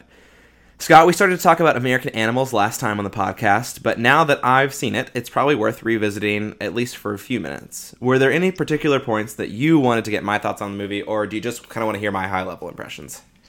Well, I mean, both, but I do want to know specifically what you thought about, I was dancing around it last time, but the fact that they used, the real interviews with the real people involved in the heist, like interspersed with the events of, the actual dramatized, heist. dramatized depiction of the heist. And I thought that really added a real, a layer to this movie that makes it something a little bit more meaningful than you would get in a normal heist movie. I agree. I think that is a layer that I really liked at times. I will say at all times it added a dimension that made this movie different from the typical heist movie. Exactly what you talked about last time on the podcast.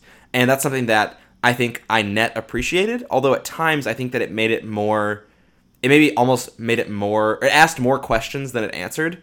And that's fine. I think movies are definitely... that's partially the point, yeah.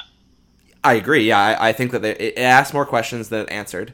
But I don't necessarily think that made for, at all times, a better movie. Not every question they asked improved the movie for me. Mm-hmm. And I know that there was one in particular that I talked with you briefly after I saw it, and I was like, well, they were asking essentially the question. I know we're going heavy spoilers here, I think, if that wasn't clear already. But they're asking a question of whether or not you can trust this retelling of the heist. And this is I was looking back at some of the other stuff that Bart Layton has done, and that's not an unusual theme for him in his movies. Whether you can trust your narrator. Yeah, The Imposter, it was very heavy in that as well. Exactly. And I think that it's fine to ask that question. I think that movies and forms of media, whether that's a book or whatever, you're allowed to ask that question. But I think they don't do enough with it. I think that they ask a question about a real life event, about whether or not you can trust both their reenactment of the event and also the characters' comments on the reenactment, or on the events. I shouldn't say on the reenactment, but on the events themselves. And I think that that's fine. But they just don't fully lean into it, and it seems like this should be one of their it should have been one of their central themes, and instead they just toss it out there a couple times and just let you mull it over without ever really. And I shouldn't say that they need to answer the question, but I just don't think they explored it enough in the movie, and I thought that was one of the weaker points for me. Okay. I know you disagree. Yeah. I know that you disagree with me on that, but yeah, I mean, I thought that it added, like I was saying, I thought that it added this layer of this. The reason that they got involved in the heist is because they want to be legendary and all this stuff, and they're looking for their legacy to carry on after this heist. So I think it gets at how do we tell these stories 10 years, 20 years from now, mm-hmm. What gets remembered, what gets forgotten, and I don't know. It kind of just got to this larger point about mythology almost, and sure, what like I said, what gets forgotten, what gets left out, and what do we consider to be the important details, when we tell these stories 20 years from now, and how are these stories affected by whether the heist is successful or not, because of course the heist isn't ultimately successful. Mm-hmm. Yeah, I think it's fair. I think there are other ways they do that are better than asking the question about what gets remembered, because that's not really what they're doing. I think when they're talking about whether or not, did they really meet that person on the street in New York, or did he really go to Amsterdam to meet those? It's not really what they're accomplishing by doing that, by asking that question in that moment. And if that was their goal, then that's a poor job of storytelling on Bart Layton or whoever. I think he wrote the dramatized version of it too, I think, right? So I just don't think it lands the way other parts of the film do for me, because there are aspects of this film that do land and are really powerful, and I think that you touched on a lot of them last week or last time on the podcast. And for me, and the actual heist itself is very suspenseful. At least to me, it was. Yeah, it's strange because it's simultaneously incredibly suspenseful and also very slow moving. One of the things about this movie is that this movie moves at a like glacial pace sometimes. It is like very slow, and that's not always a bad. It's not always a bad thing. But and I think that if I can jump in, I think that it mirrors like what these characters are going through, because that's that's one of the major reason they get involved in the heist is because they don't like what their lives are doing. Like they're kind of stuck in this like period, like this period of ennui almost, where they're just like very like disinterested with what's going on in their lives. They want to do something to spice it up. So I think that like the slow pace of it sort of matches, what the characters are going through, and they need this heist to like, give them a sense of purpose and to like revitalize their lives. I think that's fair. If that was the intent, I think that's fair. That being said, it didn't always engage me at the level that I wish, or at least other parts of the movie engaged me in. So, like, when the actual heist is happening, like, super tense, very engaged. But, like, there are parts before the heist, like, leading up to it, where I'm like, wow, we're spending a lot of time on this, and, like, this isn't super interesting. And that is notable if that, like, is trying to capture the point of, like, their lives are moving at a glacial pace, and they're not super interesting. But it also just doesn't make for, like, interesting film either. And so you have to balance those two things at some point. And sometimes it balances them really well, and other times the movie didn't. And that's okay.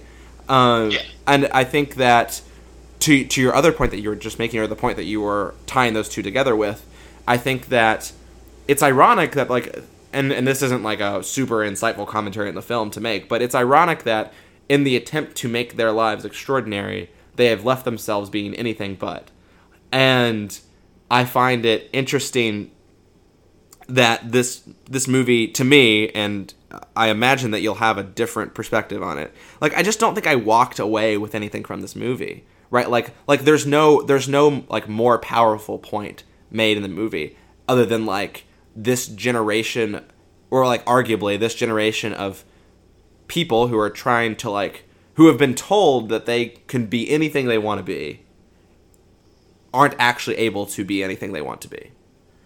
And I don't know that that's like that powerful of a message, because I mean maybe it's just because I've thought about those themes before, and like I didn't leave the theater being like, wow, like American culture sucks, and that like we get lied to every day, that we can if you work hard enough you can achieve your wildest dreams. Like it's not a super powerful message to be told that. I mean, like you said, I kind of disagree. I think that message combined with what, as I was mentioning earlier, what it says about like storytelling and like how do we tell stories, about the like, because they want to be legendary, but ultimately those aren't the things which get remembered from their story. Sure. I mean, what's remembered from their story is that like these are a bunch of incredibly incompetent kids who, if you're to believe them, which you probably shouldn't, that like this heist should have been really easy, according to them, and they screw it up in so many different ways. Like they're so incompetent. That's the thing. They're incompetent in conducting the heist, but they're not incompetent people. Like the way that they set the heist up, it like is actually like, pretty clever, I guess. Not considering the like, for example, there's no basement door, which is ultimately what dooms them. But I mean, I think that they construct this heist in a way where you think, oh well, they could get away with this. Like I think that the characters are like intelligent characters. It's just in this environment, like they wilt under the pressure. So I think, that goes to the whole storytelling element, because what gets remembered is, oh, these like, these kids were idiots when, maybe they actually weren't. They just didn't pull off the heist. Fair. I think that's a fair point. Just to hit, I know I've talked mainly as counters to your positive points, but I do want to say that like I thought the acting in this movie was pretty strong. Yes. Across the board. I'm trying to remember all of the names right now, and they're escaping me, but I know that is it Barry Keoghan? Yeah. Barry Keoghan. Go ahead. Evan Peters, Blake Jenner, yeah. Yeah, I think the acting is really strong in this movie. I think that it's the fact that, and we've already talked about this point, but the fact that Bart Layton juxtaposes the dramatization of the heist with, these conversations with the real people is a really interesting thing that sets this film apart from other heist movies. I mean, you talked about it in the context of Ocean's 8 last week. This movie is no Ocean's 8. Literally for every... The only similarity to Ocean's 8 is that it is a heist movie. Like, nothing else is similar between these two films. And I think that's great. Like, I really think that that's a good thing. And the acting is strong. You mentioned Ann Dowd last time, I think.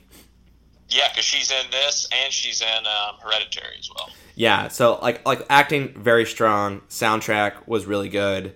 I know it's not a score because I think they just used actual songs, right? But I enjoyed that, and I think that, even if it didn't hit every note it was trying to, I appreciate what Bart Layton was trying to do, and overall, this movie is a good movie. Like, you should go see this movie, I think. Absolutely. Cool. All right, so I think just for thoroughness' sake, we might as well put a score on it. Where are you landing for American Animals? 8.7. 8.7. That's very strong. For me, I'm coming in, unsurprisingly probably to you, lower, but I think a 7.6 feels about right. Still worth seeing. Like, I know I dwelled a lot on the negatives, but it's a very innovative way to go about a movie. Sorry, go ahead. I dwelled on the positives, so that's only fair, I think. Yeah, well, we compliment each other, Scott. We'll go with that. Yes. And not just in our names. Oh, goodness. Well, we don't compliment each other in our names. We're exactly the same. That's true. Yeah. All right. So I think we can probably move on to our discussion topic this week. And now that we're at the halfway point of the year, or I should say maybe a little bit after the halfway point of the year, I think it's only fair to talk about the 3 movies that we maybe have enjoyed the most or we'd most highly recommend people go see. I hesitate to use the word best because I don't think that these, or at least my 3 movies, certainly are not the best 3 movies that I've seen in the first half of the year. But the 3 movies that I think worth mentioning for people who, if you missed them in the first half of the year, they're probably going to be out on, digital release or DVD in the second half and are worth catching. Yeah. So I'll say that, like, as a preface, and we were talking about this a little bit before the show, but in making this list and choosing my top 3, like, I'm hoping that the second half of the year is a bit stronger, as it usually is. This one will get most of the big hitters and the big Oscar movies. Yep. But looking through all the movies I've seen this year, and I've seen 23 movies, there were only probably 2 that I picked out that would be like capital G great movies that I've seen so far, which seems a little low even for first half of the year. But that being said, there have been a lot of good movies. And, if you've listened to the show, you know that I've been pretty positive about most of the movies which we've seen. I just haven't seen much that has blown me away. So I can start us off. Go for it. And I'll just... I don't think anything more needs to be said about it because we just said a lot about it, and that's American Animals. Was one of my top 3 movies. And just to plug in here quickly, this is in no particular order. Yeah, so. This is in no particular order. However, I will save what I do think is my favorite of the year for last. Okay. My number 1 favorite. But American Animals, again, I think it's a great heist movie. I think it does some interesting things that you don't usually see in heist movies. I think it's well acted. I really enjoyed this movie, and you can hear my thoughts on it on our last episode. Absolutely. I think a worthy pick on this list. It wouldn't make my list for reasons that should be obvious since we just talked about it, but I do think it's a movie that people should go see. Even if I'm not saying I don't call it a great heist movie, I'm saying even if you don't ultimately think it's a great heist movie, it's a different kind of heist movie, and I appreciate things that are different. Or try to do different things with it, which leads me to my first pick for things that I think also is a movie that does something different or does different things, and that is Annihilation, which came out very early on in the year. Came out in February, actually. It was one of the first movies that I technically saw from 2018, because a lot of the movies that we saw in January, I think this is also true for you, were actually movies from 2017. But yeah, Annihilation, directed by Alex Garland. As a quick refresh, it's a loose adaptation of a book series, or at least one book of a book series that is sci-fi. I'm not actually remembering the name of the series itself right now, but the first book is called Annihilation as well. But it stars Natalie Portman and a host of other characters. And even if this is, when we reviewed this movie, I think I mentioned that this is not a perfect film. It's in fact, in many ways, it's far from a perfect film. But it's something, and this is Alex Garland does this with his movies. You can know this from Ex Machina if you've seen this. He tries to do different things in his movies. He asks a lot of questions. He answers some of them. He doesn't answer all of them. And he makes you think, and he makes you really think about themes that are in some ways deeply uncomfortable to think about, or at least should be deeply uncomfortable to think about, because they kind of make you think about your own mortality. And I think that I really appreciate a director who can do this in a clever and nuanced way. And I think that his form of storytelling that you see both in Ex Machina and in Annihilation is such that I really enjoy the way he makes me engage with those themes. And to boot, I also think this movie is well acted and is also quite clever in the questions that it asks and in the questions that it chooses not to answer. Yeah, I also really enjoyed this movie. It was one that I considered picking for my top three. It fell just short, I guess. And I should say that, if you listen to the scores that we give to the movies, my top three isn't necessarily consistent with those scores because same for me. Maybe my opinion has changed on some as I've thought about them more, or maybe sometimes I rate movies based on different standards. Like I gave Deadpool 2 a 9.0 just because I think it was very successful at the type of movie that it was. But if we're talking about comparing it to some other movies, I would probably put it lower down than even some movies that I gave lower ratings to originally. Sure, that's totally fine. All right, what's your second pick? Yeah, so my next pick, and this is one of the two capital G great movies I think that I've seen this year, and that is Isle of Dogs, Wes Anderson's animated comedy drama set in Japan. Stop motion animated, to clarify that point, not just animated. Stop motion animation. Yes. I'm very hot and cold on Wes Anderson. Love some of his movies. Some of the others I'm not as crazy about. So didn't know what to expect going into this one, but I loved it. I think that it has a very lovable cast of characters, and the voice cast is pretty exceptional. Wes Anderson always gets really great performances out of his actors, and I think that this is no exception. In particular, Bryan Cranston does a great job as Chief, I believe. Yes, and a lot of the other characters, Jeff Goldblum, Bill Murray, Frances McDormand, the list goes on and on. There's cast is superstar studded. I think they all play their parts really well. I think it is funny, and it also has some very heartfelt moments, and an interesting sort of political subtext as well, which I think goes over a lot better than the political subtext in Jurassic World: Fallen Kingdom. And so, yeah, I really enjoyed this movie. And, even if you're not a Wes Anderson fan, I think this is one which the average movie viewer can pick up and enjoy.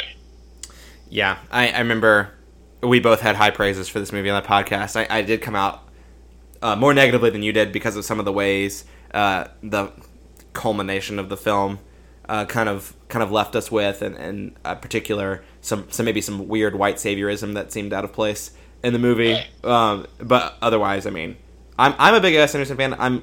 I'm different in that I've liked everything I've seen of him, but I haven't seen anywhere near his entire anthology, and you have had a more thorough experience with it. So there you go. Yeah. Awesome. Yeah. So my second movie is kind of a toss-up between two films, and one of them ended up getting left off the list. And one was Tully, which ultimately I did leave off my list. Though I do think that it does some really powerful things and is totally worth seeing, especially given its short runtime and its very different subject matter. But I did feel compelled to take Black Panther as a movie that is...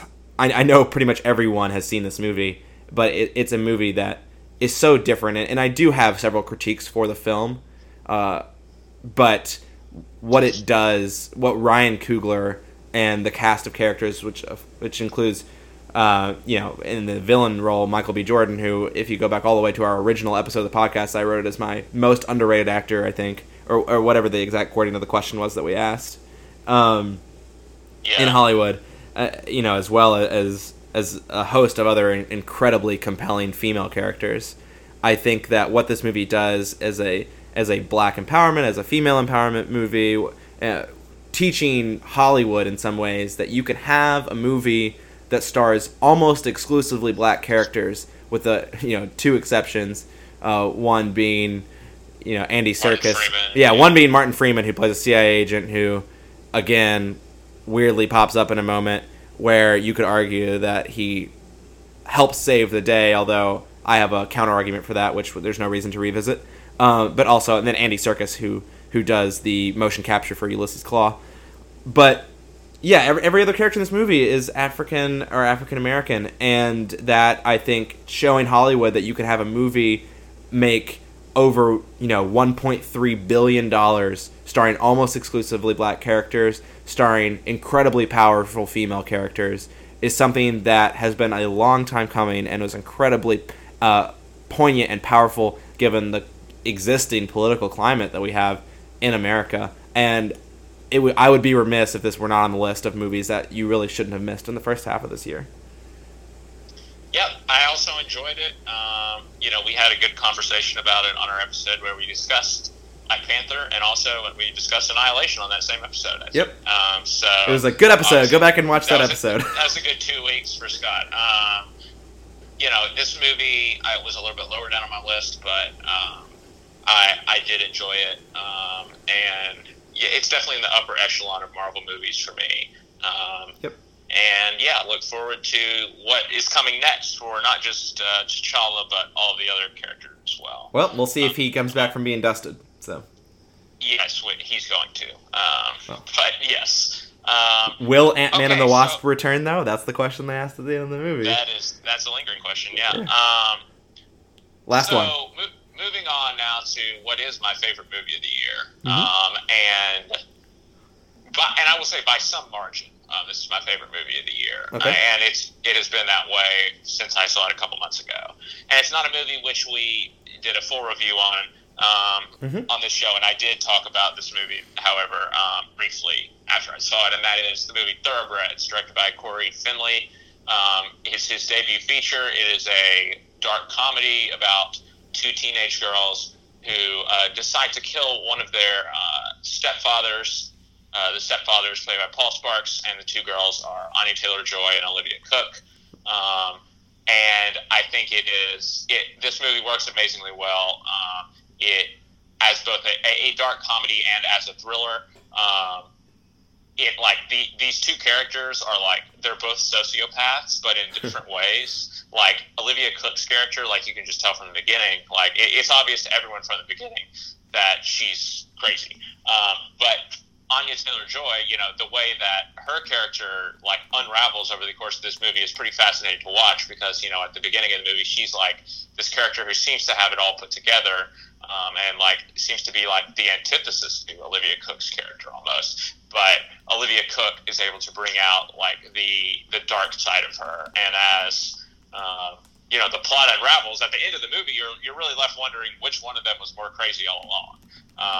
And I think that it's really great to watch the puzzle put itself together. And even though this movie it is ostensibly a dark comedy, once we get to the point in the movie where they actually are about to carry out the murder, it is extremely suspenseful. The suspense rivals, just to think of a couple other movies from this year, A Quiet Place and Hereditary, both extremely suspenseful movies. But I think that the suspenseful moments in this movie are on par with the suspenseful moments in those movies. And I think that the performances, it's mainly really just about Anya Taylor-Joy and Olivia Cooke. Anton Yelchin also has a great supporting role in I believe it was his last movie. Yeah. And I think he does a great job as well. But it really is about these two actresses, and they carry the day. And the best thing about this movie is that it is 90 minutes, and it is tight as heck. it is perfectly constructed, like, to run 90 minutes. It sets everything up perfectly. It executes what it sets up. It follows through on its promises, and then it ends, which is exactly what movies should do. All right, Scott, I have to remind you, though, that so this movie runs 92 minutes, and you said this movie was 2 minutes too long. I did say that. I've just kind of mellowed on that a little bit, because I think that it does, it does sort of put a punctuation mark on, like, the relationship between these characters, and kind of what I was getting at earlier of, well, which one of them really is more crazy. I still don't love those last 2 minutes. I think that's that's the thing that keeps this movie from probably being a perfect 10 for me. But I think that it doesn't sabotage that the fact that the movie is extremely well constructed, and, like, does not run any extra minutes. And yeah, really impressive debut from Corey Finley. Absolutely. As I'm sure you'll know from a Snapchat that I sent you a couple days ago, I am watching this movie very soon. I have rented it on iTunes. I'm watching it soon, so we can talk about it, if not on air, then off air, for sure. All right. And I will say, like, just to add, I think that if you read anything about this movie, you're going to see, like, people compare it to, like, American Psycho meets Heathers. That's weird. Which I think is, like, not quite right. So I think you should look at it more as, like, Hitchcock meets David Lynch, because you have, like, these really, like, suspenseful, like, you have this really suspenseful, like, Hitchcockian setup of, like, oh, we're going to murder your stepfather. Kind of almost like a Strangers on a Train type setup. But then you have, like, this like, social commentary of, like, unraveling the dark side of, like, the upper class and, like, the middle class, and which is, like, something you see consistently in David Lynch's work, like, showing the darkness at the heart of, like, what seems to be, like, a sparkling exterior. So, sure. Just don't be put off by that description of it if that's something that puts you off, because I think it's more accurate to say it's like Hitchcock and Lynch. Well, I hadn't read that, and I think that is, I have not gotten an American Psycho vibe from your description. Off base. Yeah. Okay, well, I will make my own judgments, and I will get back to you on that very soon. All right, yeah, my final movie is also a movie that you haven't seen, unless that's changed recently, and that is Love, Simon. I think that, I actually rewatched this movie a little while ago after it came out on digital release, and I thought that I might like it less the second time, like the shine might wear off a little bit, but it didn't. It's a great movie. I think, again, this is a movie we only talked about briefly on the podcast in a kind of what we've been watching section, but I think Nick Robinson is amazing in this movie. I think that he captures the lead role, the titular role, Simon, so well, that he has a great supporting cast of characters that, really capture a lot of emotion in the film in ways that, movies that we've talked about, at length, ad nauseum almost on this podcast haven't. And I just can't recommend it highly enough. I mean, I do think this film can only do so well because it's blending, maybe new themes, these new themes of a high school teen coming of age gay comedy drama, like romantic comedy / drama, with, that's a lot of genres. Well, sure, I guess so. I mean, it's a coming of age romantic comedy. Just kidding, yeah. But I think it's blending some maybe new themes from that with some very, very, stereotypical cliches that you see in almost every coming of age or romantic comedy. And I think that it does it in a way that you get the cliches that you like, and you get the new elements that make those cliches interesting in a new way and not old and repetitive or tiresome. And I think it does just such a wonderful job, and I really hope that people get the chance to see this movie, because, again, it's not going to come out in a best movies list for me, I don't think. We'll see. But this movie is one of my favorites from this year so far. Yeah, and like you with Thoroughbreds, this is a movie that I still need to catch up with. But your praise only makes me want to makes me want to do that. So. Scott, I mean, like, you love coming of age films so much. I think that you really I know love this movie. It is a little surprising, I guess, that I haven't seen it at this point, but yep. it always just kind of slips my mind, I guess. That's the way Shape of Water has been, but I've also now rented Shape of Water, so I'm gonna watch that soon because that's currently like it's a $2.99 rental on iTunes. I'm like, okay, this is the cheapest it's ever gonna be for me to see this movie unless it comes out on Netflix. Nice. So I'm gonna pull the trigger. So I gotta watch it the next month. All right, cool. So I think time to wrap things up. Those are our top 3 movies from each of us that you shouldn't miss from the first half of the year. So if you did miss them, that's okay. They'll be out sooner or later on digital. We missed some of them too. That's true. Very good point. American Animals is still in theaters in some places, so you can always check that out. But Annihilation, Black Panther, Thoroughbreds, and I'm probably which one have I missed? Isle of Dogs. I don't know if Isle of Dogs is out yet on digital, but those 3 movies that I mentioned are out on digital release already. So if you get the chance, rent them. Yeah, they're worth a couple bucks for the experience of watching them. All right, so let's wrap things up today with some news. We have quite a few news items, but I think that we can blaze through most of these, Scott. All right, so first up, Teenage Mutant Ninja Turtles reboot has been confirmed, and the best director that I could possibly imagine for a Teenage Mutant Ninja Turtle movie, Michael Bay, is directing it. Yeah, this is another one where I'm going to start campaigning now for us to not review this on the show. I think you have a decent chance of convincing me not to review this on the show, but we'll see the release schedule. I don't want to give my fake movie pass money to the people who made this movie. Like, I don't want to support them in any way. Yeah, I mean... Especially because, some things have come out about Michael Bay. Not just is he a terrible filmmaker, but, like, in the way that he has interacted with some of his female cast members, like, is not great, so... Oh, I hadn't actually heard about that, but that's unfortunate, but I guess I'm not totally surprised. Males in Hollywood are wonderful, so... Oh, yeah. So Teenage Mutant Ninja Turtle reboot, I mean, they made a movie a couple years ago. I don't even remember. I don't know how long it was ago now. It was a few years ago. It was live. Was it live action? Yeah.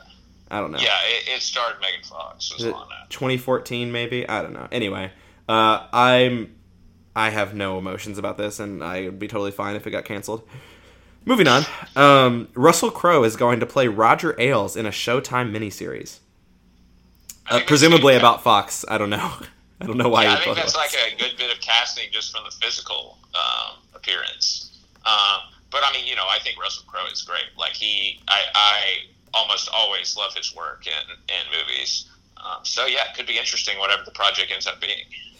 Yeah, and then and continuing on this TV show note, Jeremy Irons is set to join the cast of a Watchmen TV show in a mystery role.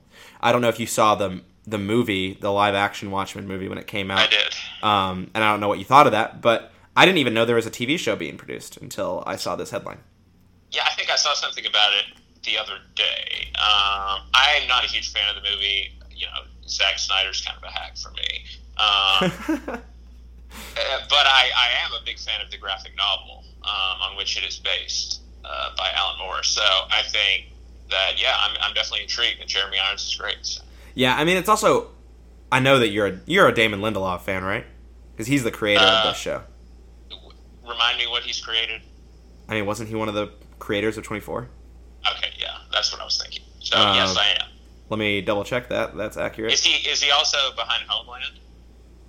Oh, sorry. He's not 24. Sorry, he's Lost. He was one of the creators of Lost. Oh, okay. Well, I never watched Lost. He was one of the creators behind Lost. He wrote Star Trek Into Darkness.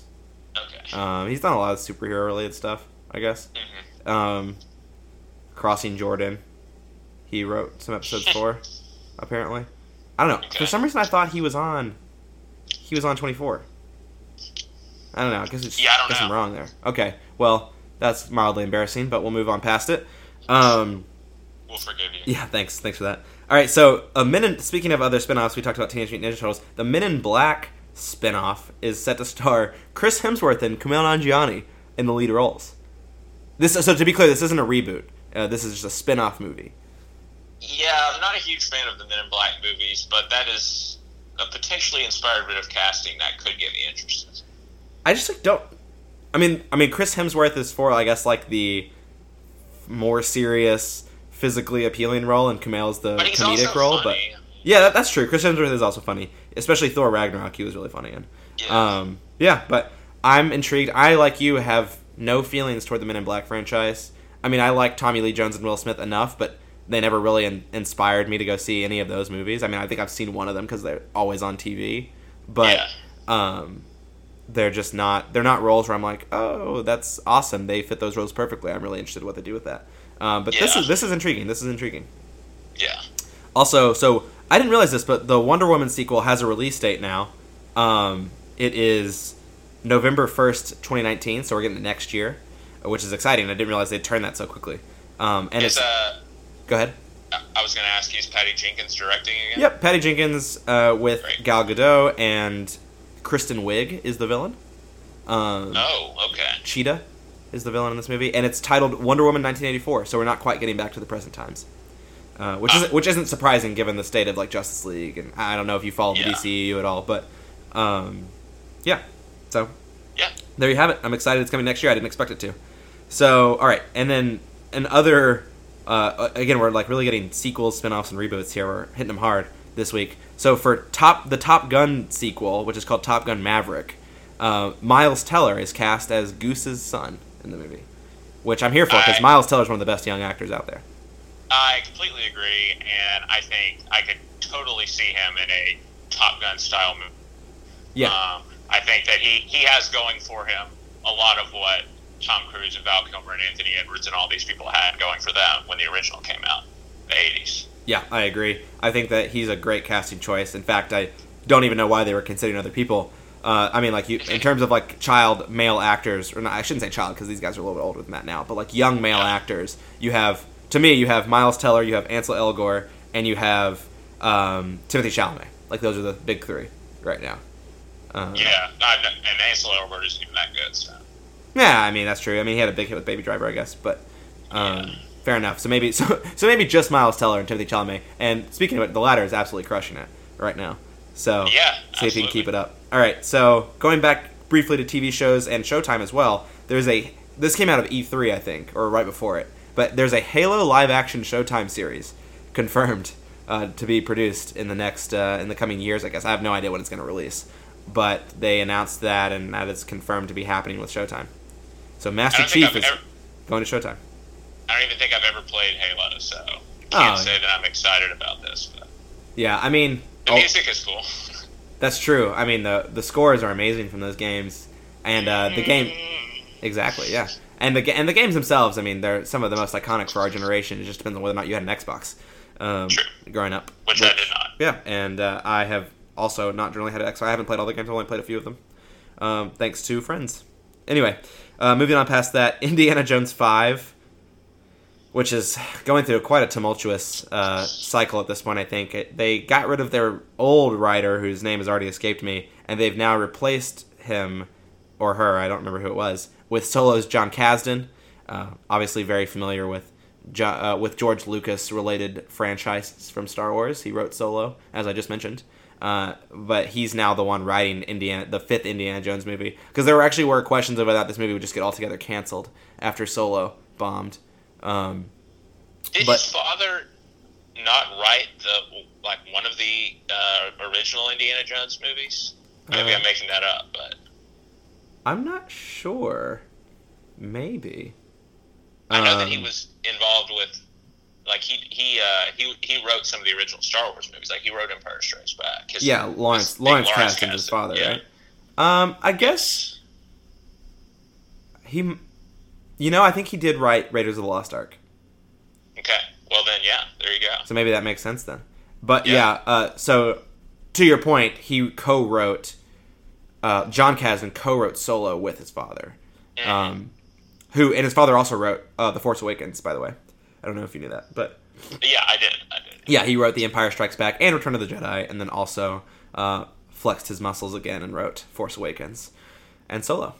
With his son. But yeah, John Kasdan is writing the fifth Indiana Jones movie right now. Hopefully it survives. It can't be worse than the last one. Yeah, I would tend to agree with that. I don't know how it could be worse than the last one. For a while, we've talked about this. I think we've talked about this before on the podcast, or this fifth Indiana Jones movie. But for a while, it was rumored it would just be an Indiana Jones reboot with and I think the logical choice would be Chris Pratt to be Indiana Jones, but that's not happening yet. We'll see. We'll see how they handle it. Ford's almost 80 years old at this point. Well, yeah. So I mean, so people are talking about like if they really want to revive this franchise, they're going to have him like hand it off, and they certainly cannot hand it off to Shia LaBeouf. So it's gonna be someone he meets presumably in the film, or he's gonna have another illegitimate child with some other woman from one of the movies. But whatever. We'll see how it goes. I hope it makes it. I have even though Crystal Skull is really not a good movie, I do have a soft spot for the Indiana Jones franchise, and I hope I hope this movie is good, and I hope it happens. For sure.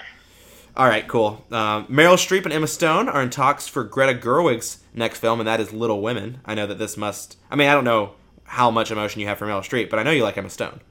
And Saoirse Ronan, I believe, also in the mix. Once again, in Greta Gerwig film.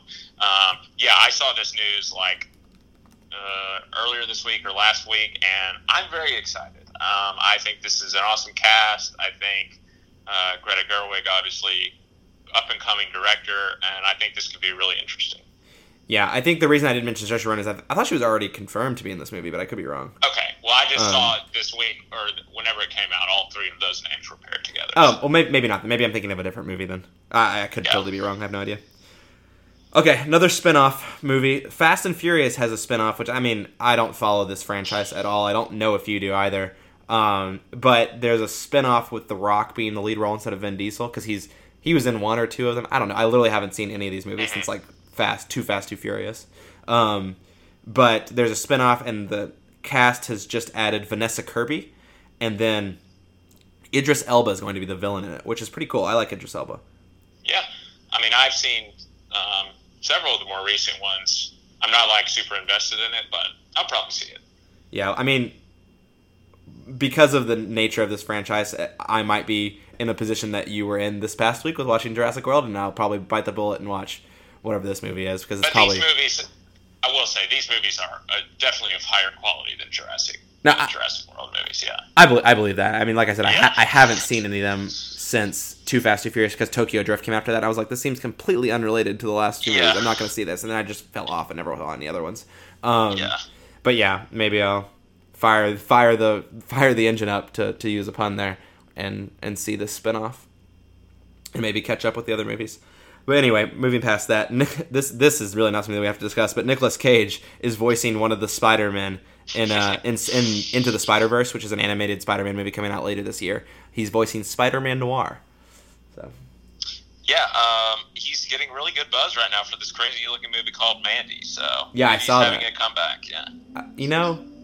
He probably is unfairly maligned, but he's really fun to make fun of. But he's really fun to make fun of. So. Yes, definitely. Speaking of things that are fun to make fun of, just kidding, this is not true at all. This is a terrible segue. The Child's Play reboot, which is the Chucky movies. I mean, Chucky's pretty fun to make fun of. Are you kidding? I'm terrified of that thing. But apparently there's a reboot happening. I assume after the success of It last year, that's why this reboot is happening. Yes. But we'll see if and when that comes to fruition, and what that's like, if it does.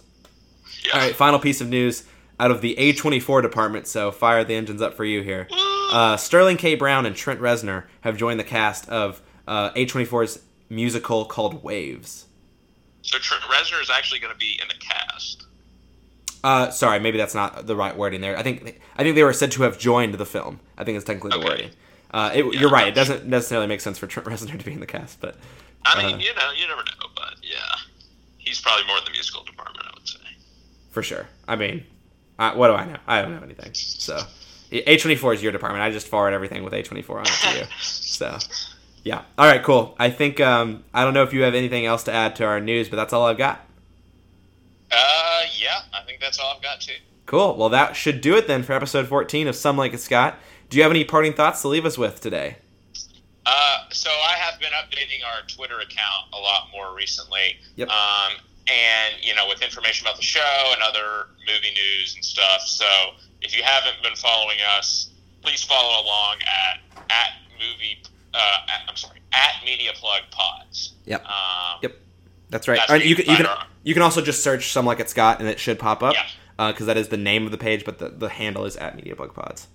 Yeah, but that would be the primary place for updates on the show and everything. So definitely follow along. Absolutely. Follow along there. Yeah. Yeah. No. Thank you for mentioning that. I I was going to plug it myself, but you did it for me, which is perfect, because you should take credit, because it's largely been your efforts to revive the Twitter page that I started back in February and have not done a good job updating. But now we're fully alive again over on the Twitter sphere. Yeah. All right, but speaking of which, where can people find you on Twitter, Scott? Scarvy Dent. Scarvy Dent, at Scarvy Dent. All right, cool. And I can be found at @SShelton2013.